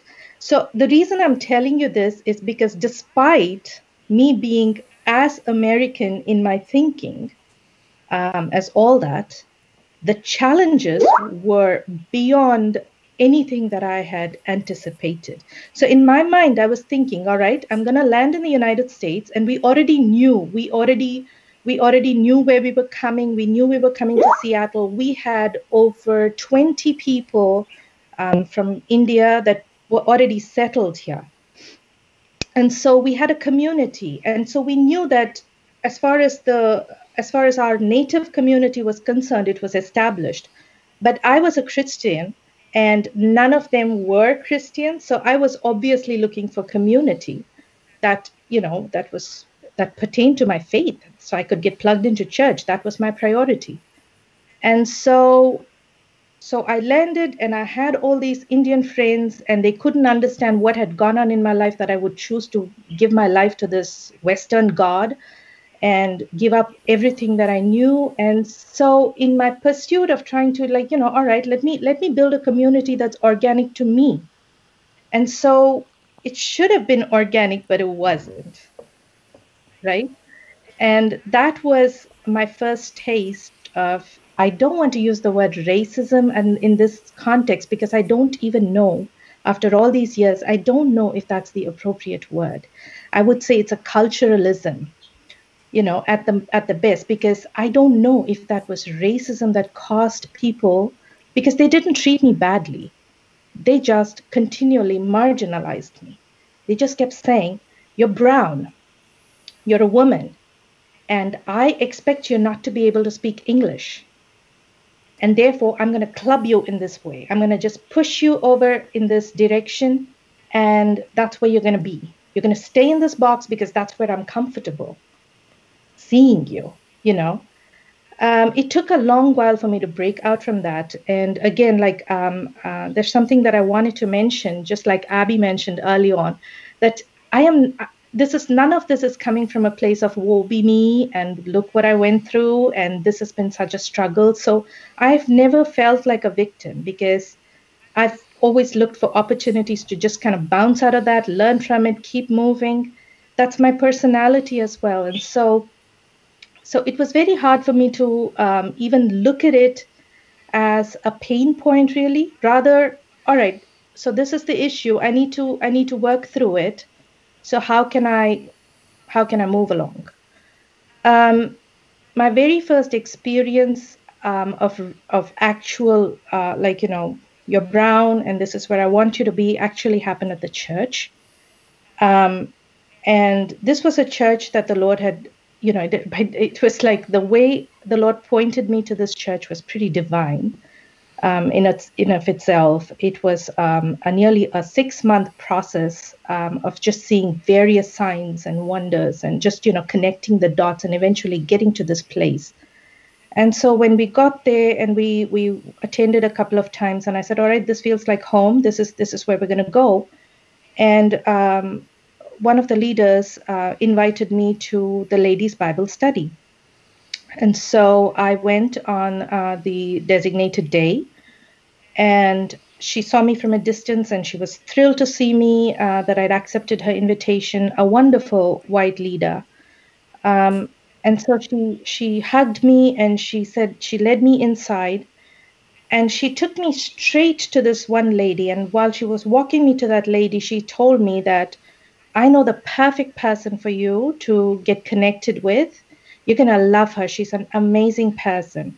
So I had no preconceived ideas. And in fact, it did not even, this whole scenario did not occur the way it played out to me until nearly 3 or 4 years later, when the lady that I was speaking to actually pointed it out to me. And that's when it was like, oh, that's what happened. So I was led to this lady and introduced, and as it turned out, she was from South Africa. And that was like a soul connection for me immediately, because I have a deep heart connection, deep love for South Africa and South African history. But not many people understand this about South Africa and apartheid. But in South Africa, there are actually 4 races. It's not just black or white. In between black and white is the spectrum of Indians who immigrated, 400, 500 years ago, were taken there in slave ships, but not to be slaves. The Indians were taken there to work and to be merchants. But in between the Indians and the coloreds, or the blacks and the whites, is another race called the coloreds. Now, the coloreds are a product of blacks and whites getting together. And they are treated poorer or lesser than the Indian people. So this was knowledge that I was mildly familiar with, and I had studied it. And so when I got introduced to this colored woman, a connection sparked. And so through her, I became part of the South African community in the east side of Seattle. And a majority of my friends were from the South African community. So I had my Indian community, I had my South African community, to such an extent that they embraced me, and they would call me the honorary South African, because I was the only Indian in that community who was not from South Africa. Right? So now I'm a hodgepodge, and that's actually reflected even in the way I speak. My accent is not entirely Indian. Right? I don't sound American. I don't sound South African. I don't know what I sound like. I sound like me. Right? And so I had my South African community, I have my Indian community, and I'm still looking for my organic, what I want to be organic. I'm still working on that. And that was, I think, where things just became the hardest for me. It left me so depleted emotionally, because I could not understand why a white friend would not invite me to their house. I could not understand it. And it's every time in the past 18 years, I can say that a majority of the people who meet me for the first time, their questions go down in the same path. Where did you learn to speak English? Things have changed a lot, especially in the past 10 years. But where did you learn to speak English? Were you always a Christian?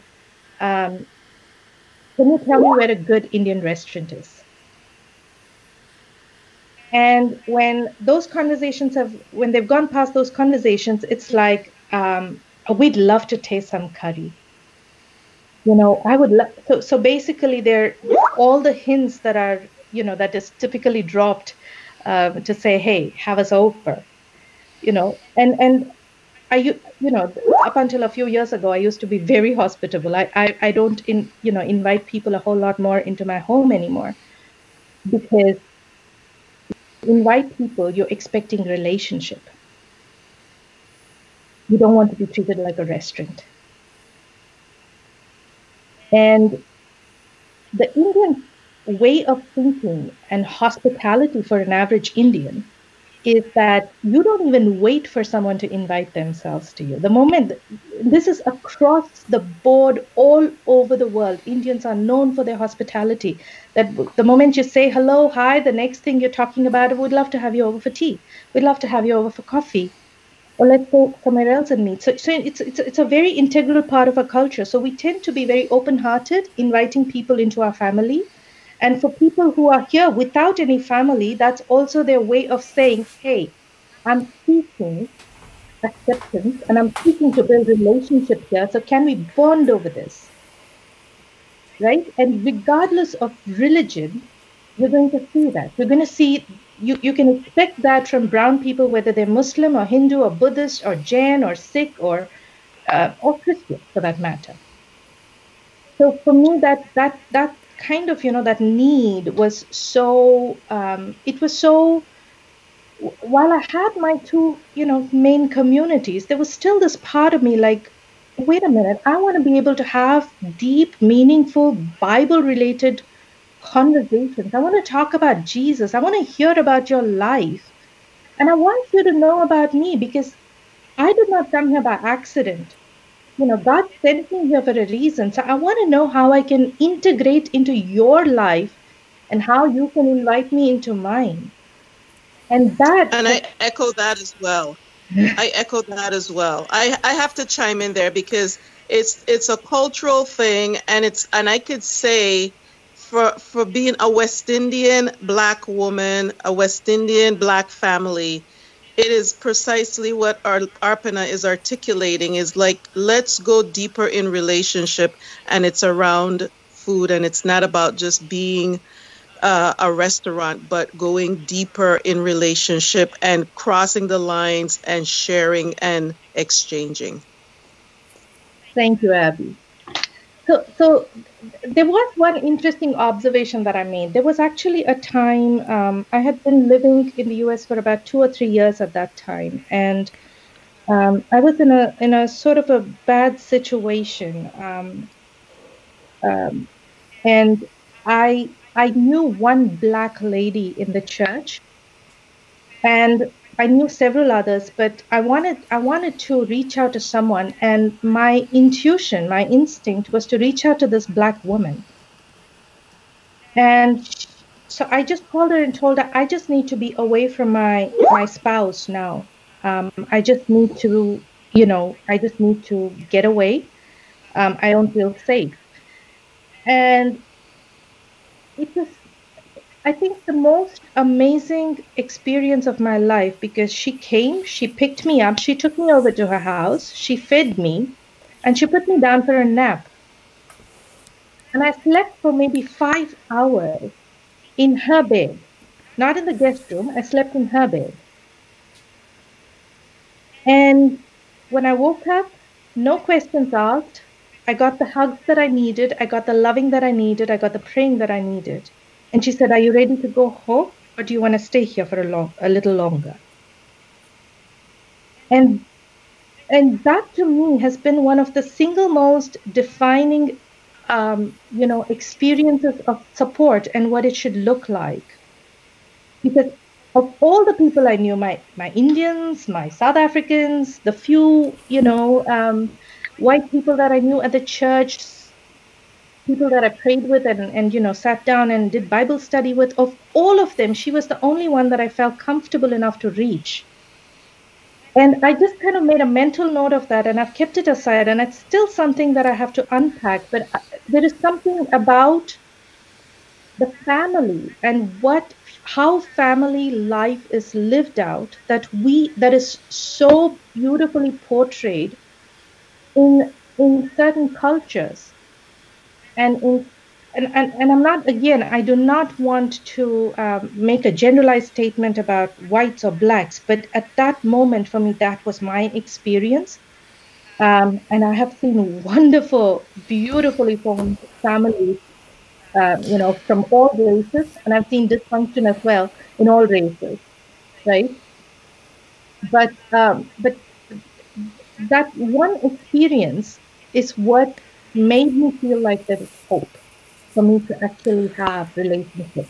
I think up until that point, I was still debating if I could continue living in the United States, if really it was God's will, because we'd received prophetic words before we moved here that we are being sent to the United States for a specific purpose. So up until that point, I did question everything. But see, all of this, what I'm talking about, happened 16 years ago. I had lived here only for 2 years. And so since then, I made it my mission to say, all right, I'm not going to act victim. I'm not going to say, oh, there's no one inviting me. I'm going to be proactive about this. I'm going to reach out. I'm going to do this. But, it's been tough. It's been tough. I'll say that. Because assimilation is something that cannot happen it cannot be a one-sided effort. It cannot be that people who come from other countries have to assimilate into culture here and contribute to society, because every one of them, whether they're doctors or whether they're technology workers or whether they moved here in the 70s and set up the restaurants and became majority of the cab drivers in this country, people who come from those countries, they have assimilated, they have contributed to the society. And we cannot be stereotyped as a culture to be, Punjabi restaurants, or, the various stereotypes, right? So, and at the same time, I'm not trying to point fingers. I'd like to keep saying that, please hear my heart as I say this. Because the reason I'm saying this and I'm speaking, and I want the church, the American church, and not just our church, but the church overall to hear this, is because we are truly called to be a city set on a hill. It's in red. It's in the Bible. We are supposed to be the city that's set on the hill. We are the people who are supposed to be foreseeing situations. We cannot wait for things to explode and become out of control before we step in to say something or do something or be the hands of Jesus. And as I sat and I processed everything that's gone on with the whole with this whole episode, way before George Floyd, did we not have opportunities? Of course we did. Of course we did, because as I was a few days back, as I was looking through my Facebook profile pictures, and I saw from 2014, I think, or was it 15? I've lost track. Multiple Facebook profile pictures, and one of them said, "I can't breathe." So this whole "I can't breathe," even my own memory, I've lost track of it, because "I can't breathe" is not the first time that someone died and that was their last word. It happened before. It happened before. We had protests then, we had conversations then, the whole world came out in the arms. There was criticism and condemnation made by the rest of the world against the United States, saying, "You guys, you want to come and you meddle in our affairs, go fix your own problem in your own house, man." But, here we are. Longer and heavy. I do apologize for that. No, don't apologize. Really, really good. You pointed out so many great points regarding the amount of work that people of color have to go through when they immigrate to the United States. A lot of the stuff on the victimization was excellent, as far as people not possessing the tools that they need to be able to process through this conversation of racism, and if you don't have Jesus, it makes it even more difficult. It's not that it's impossible, but that when you come to subscribe to Jesus as your Lord, and the pillar of your faith is one who hung from a tree, a victim of humanity, and there on the tree takes on the posture of an intercessor. Certainly is helpful, and yet still such a great challenge for people that go through injustice, no matter what color, to be able to process through that, and be able to come through victorious is still such a huge challenge. And then also such great points regarding generational trauma and relating to what people of color must be going through right now within our nation. So thank you so much for taking the time to expound on those points. It was really good. Victoria Gordon, thanks for hanging out, and really eager to hear how you're doing and what this season's been like for you. Yeah, I guess I'll kind of start to the video, really, and kind of share a little bit more about my background and kind of my upbringing and how that kind of pertains to my what I've been feeling the last couple of weeks. So, as everyone has probably watched, George Floyd's video, and, I watched that video and I immediately cried, and I know so many of us had cried. And that evening I had never done this before, but I, was talking to my dad, and I just said, "Dad, have you ever been pulled over? Has this ever happened to you?" He's mentioned it on and off a little bit. And so he did explain, yes, this did.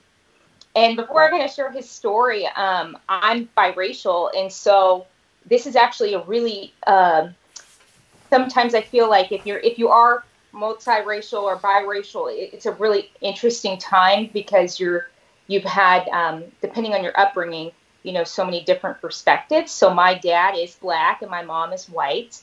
And so I grew up in a predominantly white neighborhood in Kansas, and, had that experience. But I spent summers with my grandma in Alabama, and that was my African-American family, and would visit my mom's side of the family sometimes too. So, I've had a lot of different perspectives as far as these cultural kinds of differences, or in race, and experiencing that with my parents, and what that looks like. And so I was thinking through my upbringing and being in Kansas, and how I was, wasn't exposed to a lot there. And I've been recounting some of my own experiences of in high school, someone saying, "Oh, well, you're not like them."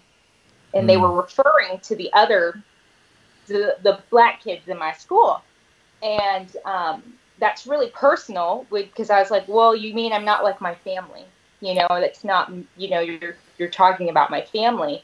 And so, being biracial and being lighter skin, sometimes that, sometimes I've seen those insensitivities to people's reaction to that, and kind of, who I am as a person, and maybe sometimes not even knowing what my ethnicity is. I can sometimes, you look Puerto Rican or Cuban or something like that. And so they don't really know that sometimes those things you're not talking about a certain people group or a certain race. You're really making it personal, because you're talking about people I love.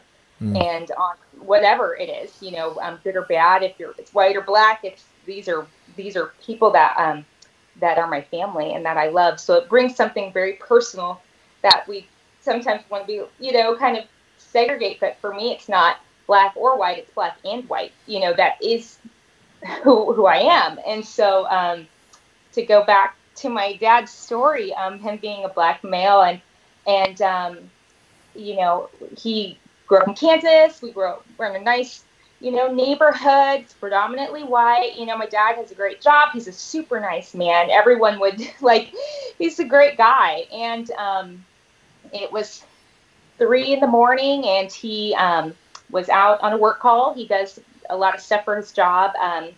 And so he drives a work vehicle. And so, and he was getting McDonald's, pulled out the driveway, and the cops pulled him over. And he was like, okay. And they had gotten a call that there was a robbery at the 7-Eleven, and he fit the description for this man. And so, my dad was like, well, they're like, can we search your vehicle? And he's in his work car. He has his work computer there. This is like within the last 10 years. So it's not like, many years ago.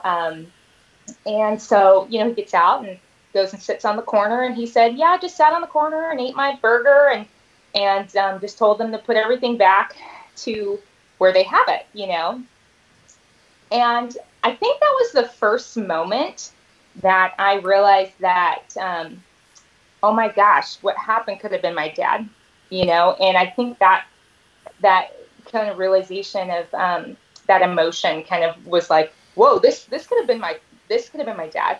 What if my dad was not in a good mood, or what if someone was aggressive, because just knowing my dad's character and just the kind of person he is, and not just beyond that, right? We're like, but it really brought it home to me, and so I've spent a couple weeks processing and kind of not really sharing a lot of things in a sense, because it's been very hard to.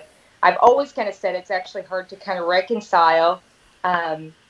Sometimes maybe Holly can kind of, I know she talked a little about this, reconciling this, but in one way you're like, okay, I remember being really young in elementary school and thinking, okay, this is weird. Like, one side of my family was slave owners, and one side of my family was probably slaves, and I love them, and they're very much a part of my culture, and I'm part of their culture, in that. So, and not everyone was super happy when my parents got married, but I'd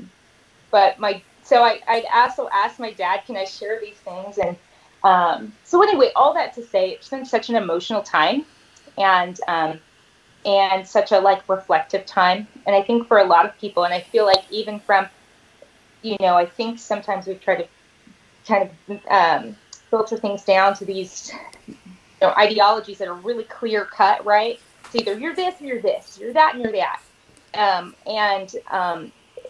For someone who's of mixed race, you're like, well, it's not, because there's a lot of, my perspective and my, it's very personal, when you're attacking something or attacking someone, because it takes it away from where you're kind of saying, I'm part of this people group or I'm part of this people group. Because I firsthand can see how my parents, through their marriage, to me, they've, a lot of the family has been, in a way, now they have this love and respect for each other that wasn't there before, and not all my family, so I'm not going to say that, but I'm just saying that was, not everyone was, so it's been really interesting from that perspective. And I had someone that I saw a message on someone who said that they were biracial. When they were younger, they felt like they had to, someone said they had to pick a race, pick a side. And so that they said they picked white. Wow. And she goes, now, because she sounded white, which is another thing that you can get, if you're whatever, that happens, whatever that means, you sound white. And so anyway, now she recently posted that she, now after everything, she goes, well, I did realize that girl was right. And I choose black. And that was actually really hard for someone who is biracial to see another person of mixed race say, whoa, how did we get to this? How did we get to this point? Where there should be, a unity in a way where there's empathy and there's compassion for what's happening in people's experiences, but not so much, so that there is sustained change. But it was really shocking and alarming to me to see that the other day, that I said, oh my gosh, someone feels like they actually have to disassociate from part of their own identity. That was really hard. So I'm figuring that out. I'm reconciling with that in a way of, but to me, I'm like, oh no, don't do that. That's, we're beautiful representations, I feel like, of love coming together to create something different that doesn't really fit a check box or a check mark, and that's something when you're growing up in your mixed story, you can't really check, you're like, why can't I check all these other boxes? You only give me one option. We're a little more, I remember thinking that in elementary school. I'm like, oh, why can't I check both boxes? Why are you making me pick one box? Because it's not who I am. And you just kind of have to default to whatever. Well, I guess I look more black, so I'll click that one. But yeah, all that to say, I feel like there's an opportunity to, for myself and for so many of us, just to kind of lean into the tension of things. I think that, I can, because I am lighter, in some ways, there is sometimes a privilege that I know we've kind of talked about a little bit, and people have touched on that. But it is very much part of our exposure. And I did have, a lot of that upbringing, but I feel like there's a choice where I can remain comfortable and say, oh, I'm not directly impacted in this. I'm not, I haven't necessarily had someone that this happened, or I don't have to worry about it happening to me, but realizing that it is something that could have happened and that it is a real experience, that I just kind of, I don't really know why I didn't really ever think, it's almost like I did know that these racial disparities, because I've seen them. So for some weird reason, it became like a normal where you're like, oh, this is just what I've seen. So of course this is happening. But I've never had that connection that this person, it could be really real. It could be my dad. So it's kind of, I feel like bringing that empathy and that compassion and that understanding of thinking like what if that was your dad, or what if that was your brother, or what if that was your son, or something like that, brings that element where it just makes things a little bit more, it takes something that's an ideology and it brings it back down to the human aspect of saying that's a human, that's a person, this is a life, and I can, let me try to empathize with you and try to have a compassion for you and what you're experiencing. And that's kind of what I think has pushed me from being someone who's not going to have something to say into saying, no, I'm going to choose to step into the tension It's going to be uncomfortable. I don't have all the answers. I don't know everything.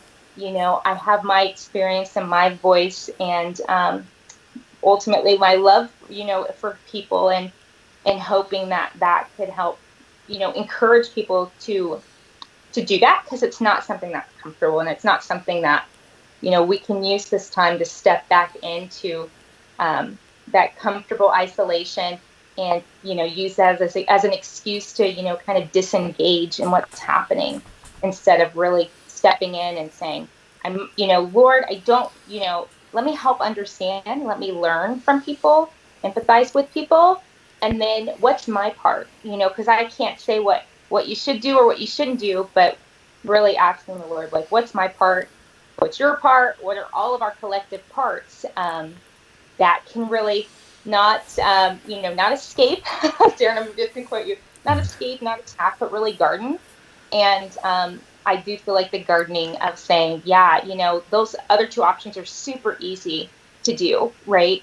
But the intentionality to garden, to weed, to pull out something, to, take away the bad things, to plant the good seeds, to water them, to, and every person has a different role in that process of gardening, and so, or everything has a different part into the garden. So, and it's longer, it's long term, and it's messy, and it's not gonna, there's gonna be, dirt and all of that, and but to be able to see really sustained growth, and so really focusing on all of that, the building part of, weeping with those who weep right now, and then saying, Lord, what is my part?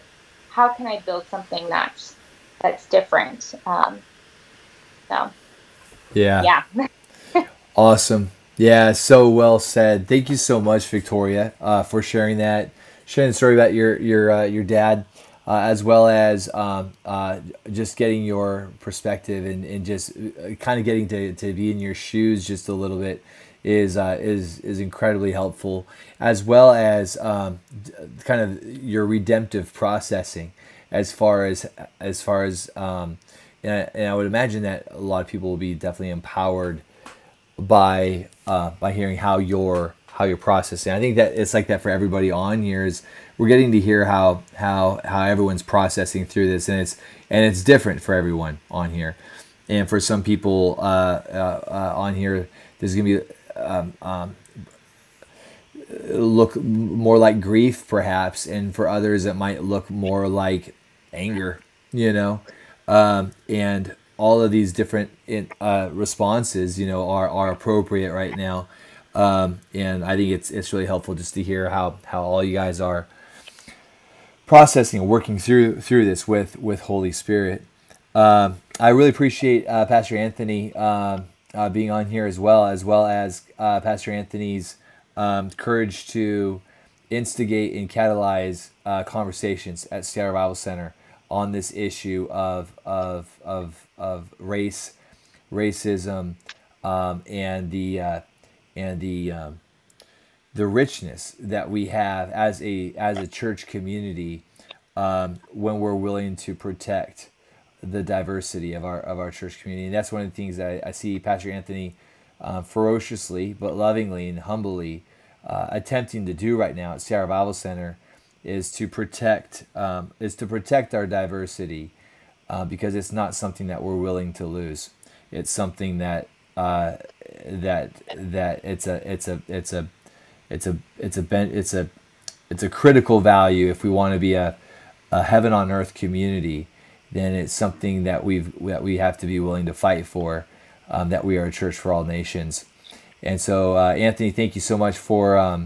I know that you're not hosting these conversations. You're not doing anything because it's what a pastor's supposed to do or something like that. I know that what you're doing, you and Rebecca, because you're passionate about this topic, and it's not actually a topic. I know that you're doing this because you're passionate about people, and I really appreciate it. So I'll go to you, bro.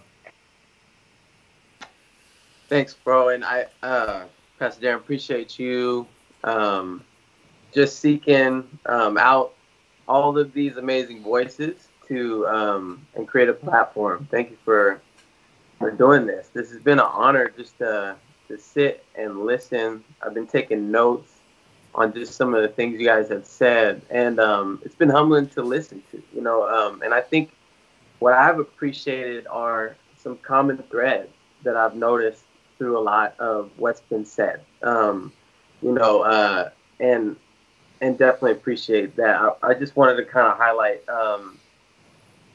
just some of the things that have stuck out even in this conversation tonight. So, you know, one of the veins that has really gone through this is just the amount of effort.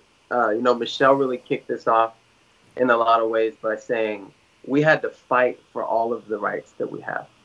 Or even if he is educated the same, he has to fight for equal pay. This place of energy that needs to be put in by people of color to in a sense, assimilate. As Arpana highlighted, assimilation shouldn't be a one-way thing. That assimilation is something that should work for everyone, because that's supposed to be the root of our country. But I appreciated what Rhonda highlighted. She highlighted a lot of the history and the roots of our country, and how a lot of racism has formed a lot of our country. And I appreciate that contrast between France and America and all of those things, and just the experience her son had to walk through. You know, it's personally, when I was in grade school, my dad pulled me over. He said, "Hey, I want to talk to you and your sister." And he said his girlfriend was black, and she got pregnant. And he said, "I want to talk to you guys because you're gonna have a little sibling, and they're gonna be treated differently than you guys are." And that was like the first time that it really like clicked in me that there was even a difference. And I didn't get it, you know, because kids don't get racism. We don't understand that. You know, as was mentioned, we learn that. It's a learned behavior. And I think what we're doing as a church is by confronting these things, we're learning to unlearn these things that don't come from God. They come from systems that the enemy wants to use to keep us separate. And so I went to college. I got into a program through EOP, or the Office on Minority Affairs. And you might say, "What? You're not a minority?" And I got in somehow because I was low income, and so they lumped in me in there, which I felt really privileged by, because we had a thing called the Fishbowl on the first night of our program, and they said, "Okay, everyone who identifies as being black, get in the middle. And we're going to have you guys have the mic, and everyone's going to sit and listen. Okay, everyone who's Asian American, get in the middle." And we would go. We spent this time listening, and there was such a bonding that happened through listening. And I feel like, you know, I made friendships for life through the Bridge program, which ironically I feel like I'm wanting to try to be in this place is a bridge to try to be a voice to say like, hey, we need to listen. We need to take time to really humble ourselves. I went on Sunday with my wife, and just a quick highlight to my wife. My wife is a quarter black. Her mom is half black, and I don't say that to qualify her or anything. I say that to say when she came to America, because she's Canadian, and she basically said, "Look, I look white, so I can't really identify as black. I don't get to do that. So I'm going to have to choose, you know," so I can really appreciate Holly and Victoria, that place of that intersection between white and black, and not ever really maybe feeling like you're apart, you know, or that place of feeling like you're torn always. Or even Arpana, that place of highlighting colors in the South, in South Africa, that place of, you know, it was just like really, I really appreciate your guys' perspective, because there's so much to that comes just from this place of belonging and the difficulty of maybe not feeling like you belong by having to walk through that. But I just wanted to highlight my wife. You know, she's going through everything that we've been going through. We went to a march on Sunday, and we went to a march in South Seattle, and I found out later that some friends of mine had organized it, and I as we were there, you know, she was just talking about, hey, like, it's stirring up a lot because not having to ever talk about it, because if you identify as white, you look white, you're treated as white, you can be insulated in a white this culture per se, and you don't have to have these conversations on a regular basis, but it's stirring up all these things. And so we went on Sunday to a march, and it was beautiful, and we got to hear, we got to listen, and yeah, there was talks of defunding the police.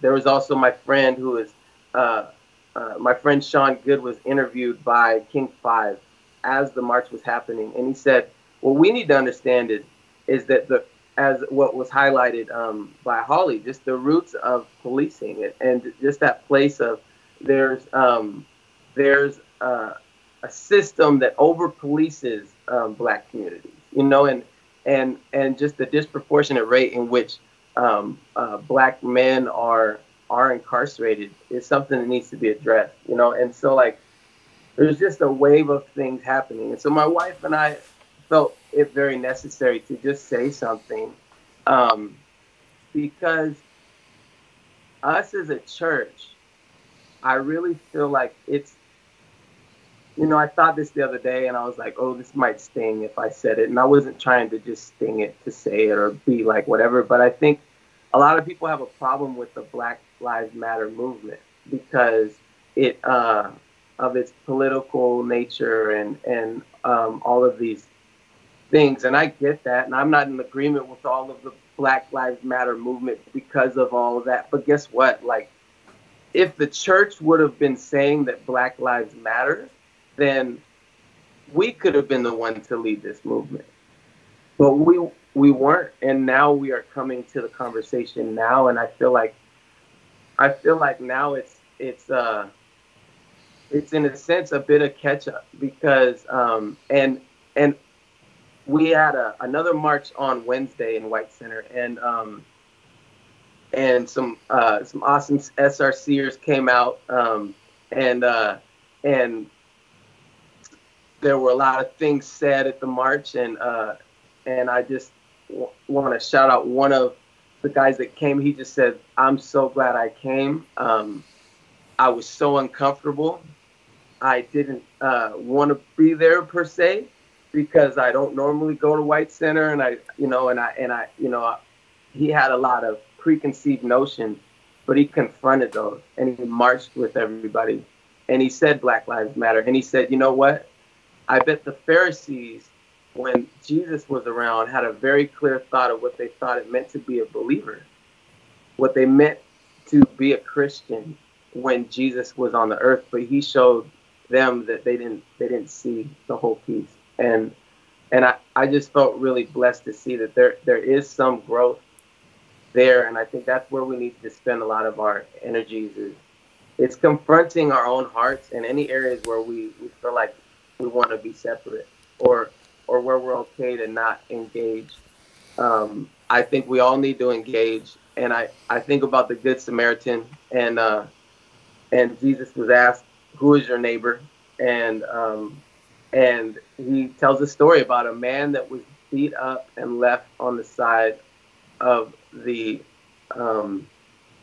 street.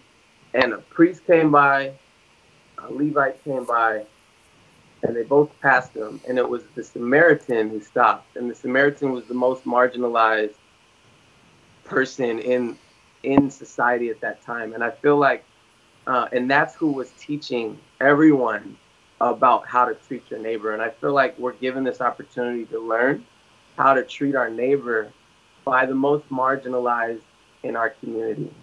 And that I think is a real opportunity for us to learn and to walk humbly. I just want to highlight one quick thing. Rhonda highlighted the root of race in the racial, the building of race per se, the construct of race in America. My grandpa, when his parents came to this country, but when he was maybe in his 20s, he was 100% Sicilian, and he was not considered white. He was, along with Irish, all that, he was not considered white because white at the time was white Anglo-Saxon Protestant, right? That was what whiteness was. But get this, by the time, say the 50s came along, he was white. How is that possible that you can change the definition of whiteness to like within a 30-year period?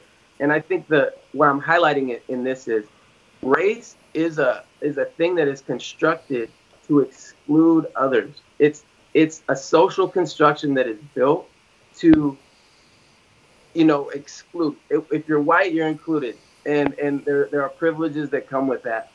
But I think that when I looked at that, I just said, "Wow, that's pretty crazy." My dad was talking about that, and I think that it just highlights the roots and the nature of race in our country. It needs to be addressed. It needs to be confronted, and we got to get uncomfortable. If we're not comfortable, that's a good sign that we're actually standing in attention and we're dealing with things, because it's not a black problem. It's not a problem with the black community. It's not a problem that the black community needs to solve on their own. It's a human problem. It's something that we all need to step into and have these conversations and process. So, Darren, I applaud you for having this conversation, and I appreciate all of the voices and experiences, because you can't, like you said, as you're kind of framing up the state, you can't argue testimony. You can't say, no, I don't know about that. These are life experiences, and it's crazy to see how many similarities there are. So, I think that's all I got. But I just am very honored and grateful to be a part of the conversation, and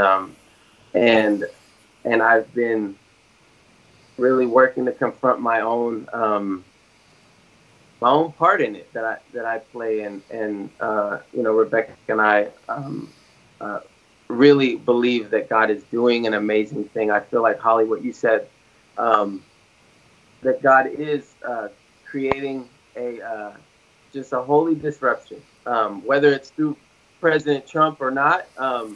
People may or may not agree. However, I do agree that he is exposing things that have existed for a very long time.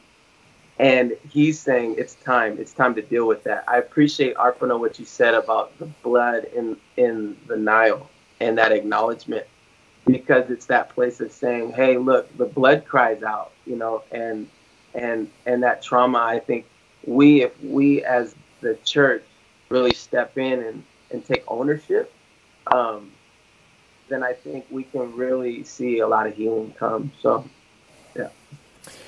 Awesome, man. Awesome. So good. Thank you so much, Anthony, for such a great summary of this conversation.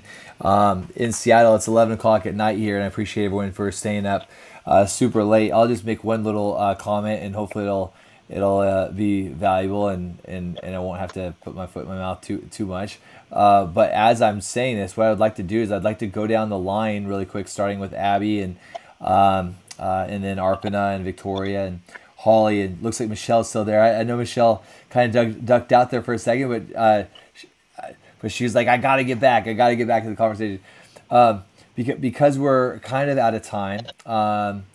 But I would like to hear from you guys, and this is gonna be a little tricky, but I'd like to hear basically like in one word, like in one hashtag, your hope for this season. It almost as like a declaration. What your hopes for this very difficult season that we're in as a nation, and as you're thinking, because I like Victoria was like looking up. She was like, but but as you're thinking, I will say that, and I'll use this metaphor.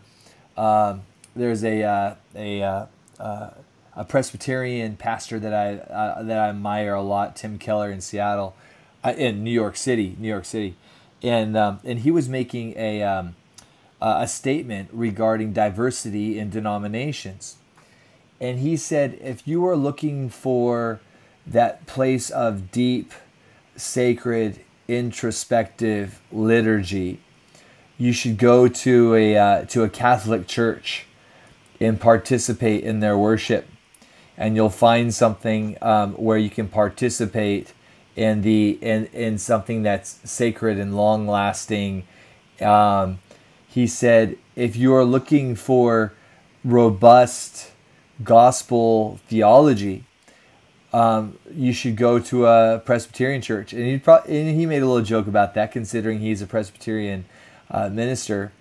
He goes, but if you're looking for passionate praise and worship, you should go to a good charismatic church. And if you're looking for somebody to pray for you because you're sick, you should go to a good Pentecostal church. And his point was that if we isolate the diversity within the body of Christ, and if we subscribe to this notion that our denomination is the only one true, perfect, that our one denomination or our one Christian preference encapsulates the fullness of who God is, we're doing ourselves a great disservice to what's available through just the wonderful diversity in denominations within the body of Christ.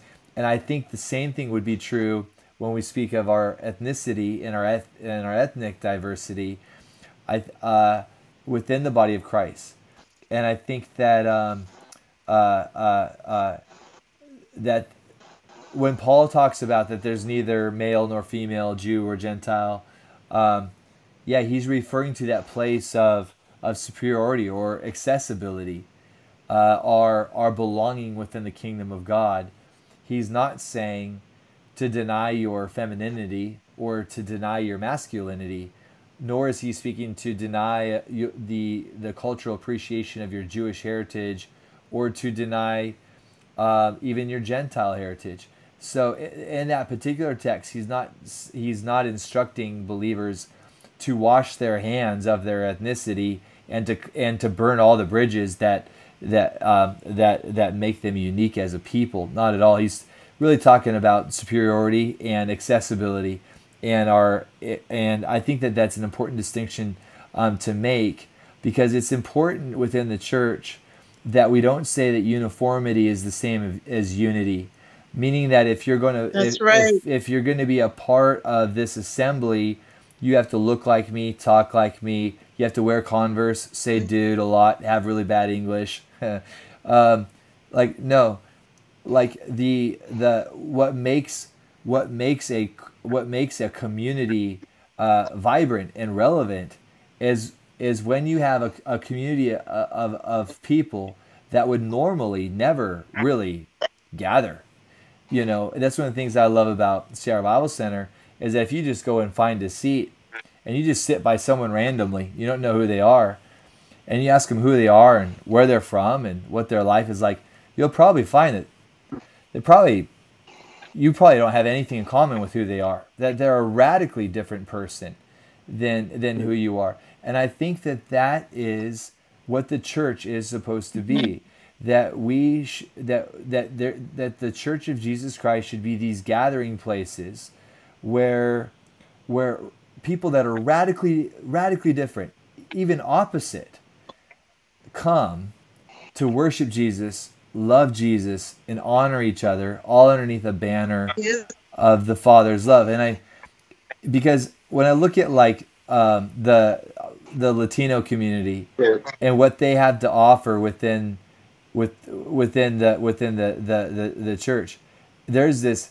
I don't know if we can really say that we practice community until we really have embraced what the Latino community has, like you know what I'm saying, within the Latino community, like, you know, if there's not going to be food and some good music and opportunity to hang out, and then we're just going to stay home. You know what I'm saying? Like, there's I love you know, Moses and Joan, and of course Prakash, and you know, and Arpana, going back to the Indian culture. I love the house blessing tradition, and I've had the opportunity of blessing 2 different homes for young Indian families in our church. And Andrea and I have already said that once we get our new house built, we're going to do an Indian house blessing, because like there's going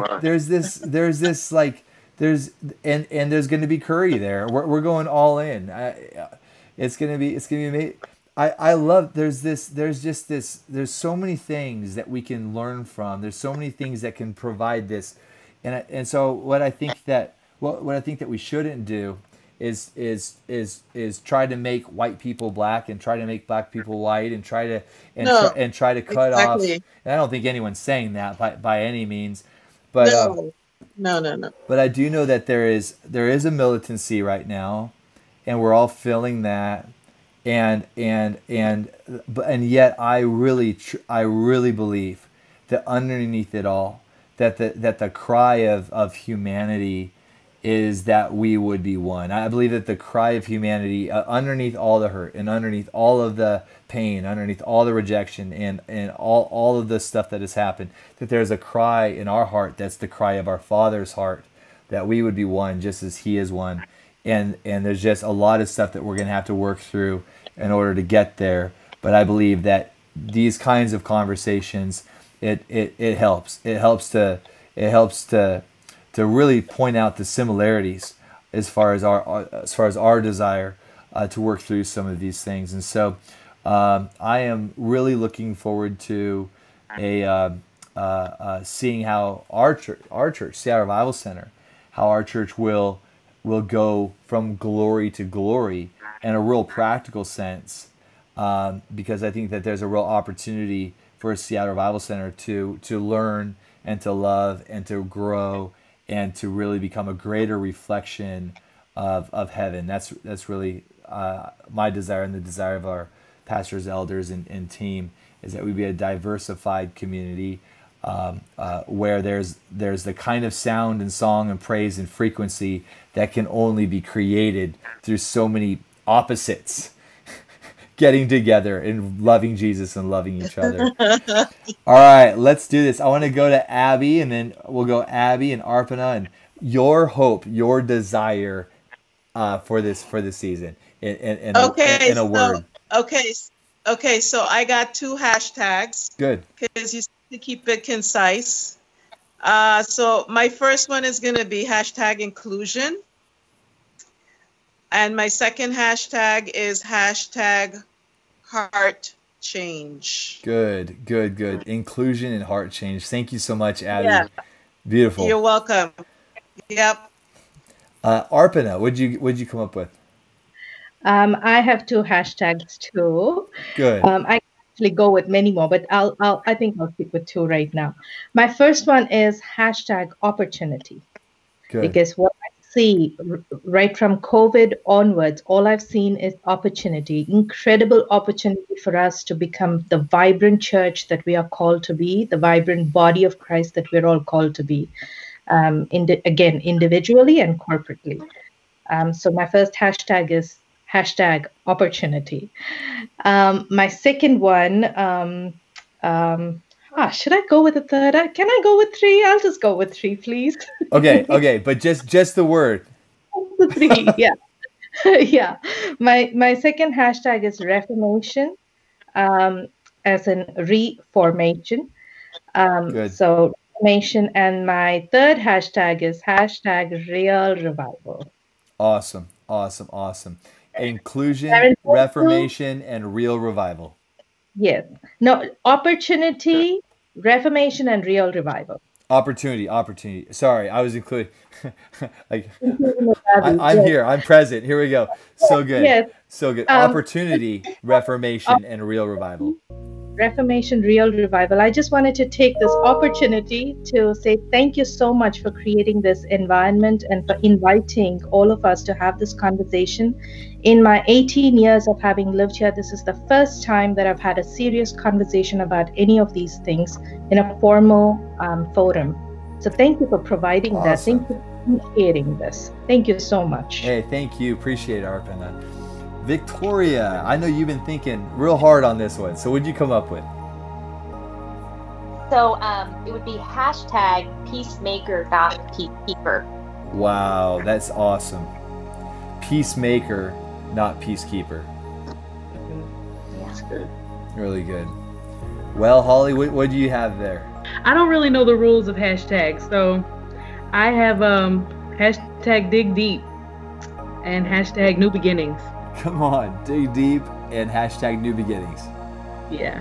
You don't need no rules. You're good. You're good. Okay, thanks. Awesome. Michelle Tibbs. Hashtag restoration. Good. Wow. Beautiful. Thank you for that.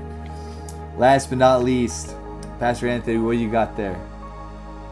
I would say hashtag together. So good. Yep.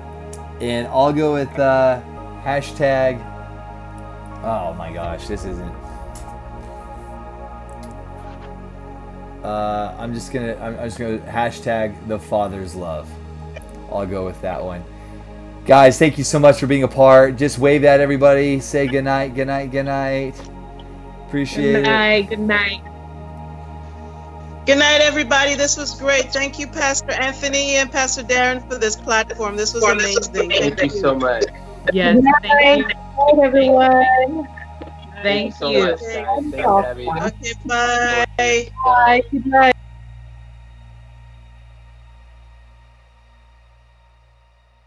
Podcasts are definitely trending right now. There are so many brand new podcasts that are hitting the market. And I think that iTunes is kind of overwhelmed. And one of the ways that iTunes aggregates what's hip and relevant from the rest of the noise that's hitting the web is through ratings and reviews. A bunch of you have already taken the time to leave a rating and a review of this podcast. And I just wanted to say thanks. You guys are incredible and you're so supportive and I love you. And if you haven't had a chance to take that minute or two to leave a review, if you do that, that'd be incredible. And I've created a shortcut to get you there. It's thedarrenshow.com. That's thedarrenshow.com. You can give it 1 star, and that means that you think it's kind of lame. Or you can give it 5 stars, and that means that you think this thing be dope, be tight, be off the chain. So if you would take the minute or two to leave a review, that would be mighty fine of you. Again, it's thedarrenshow.com. Thanks, guys.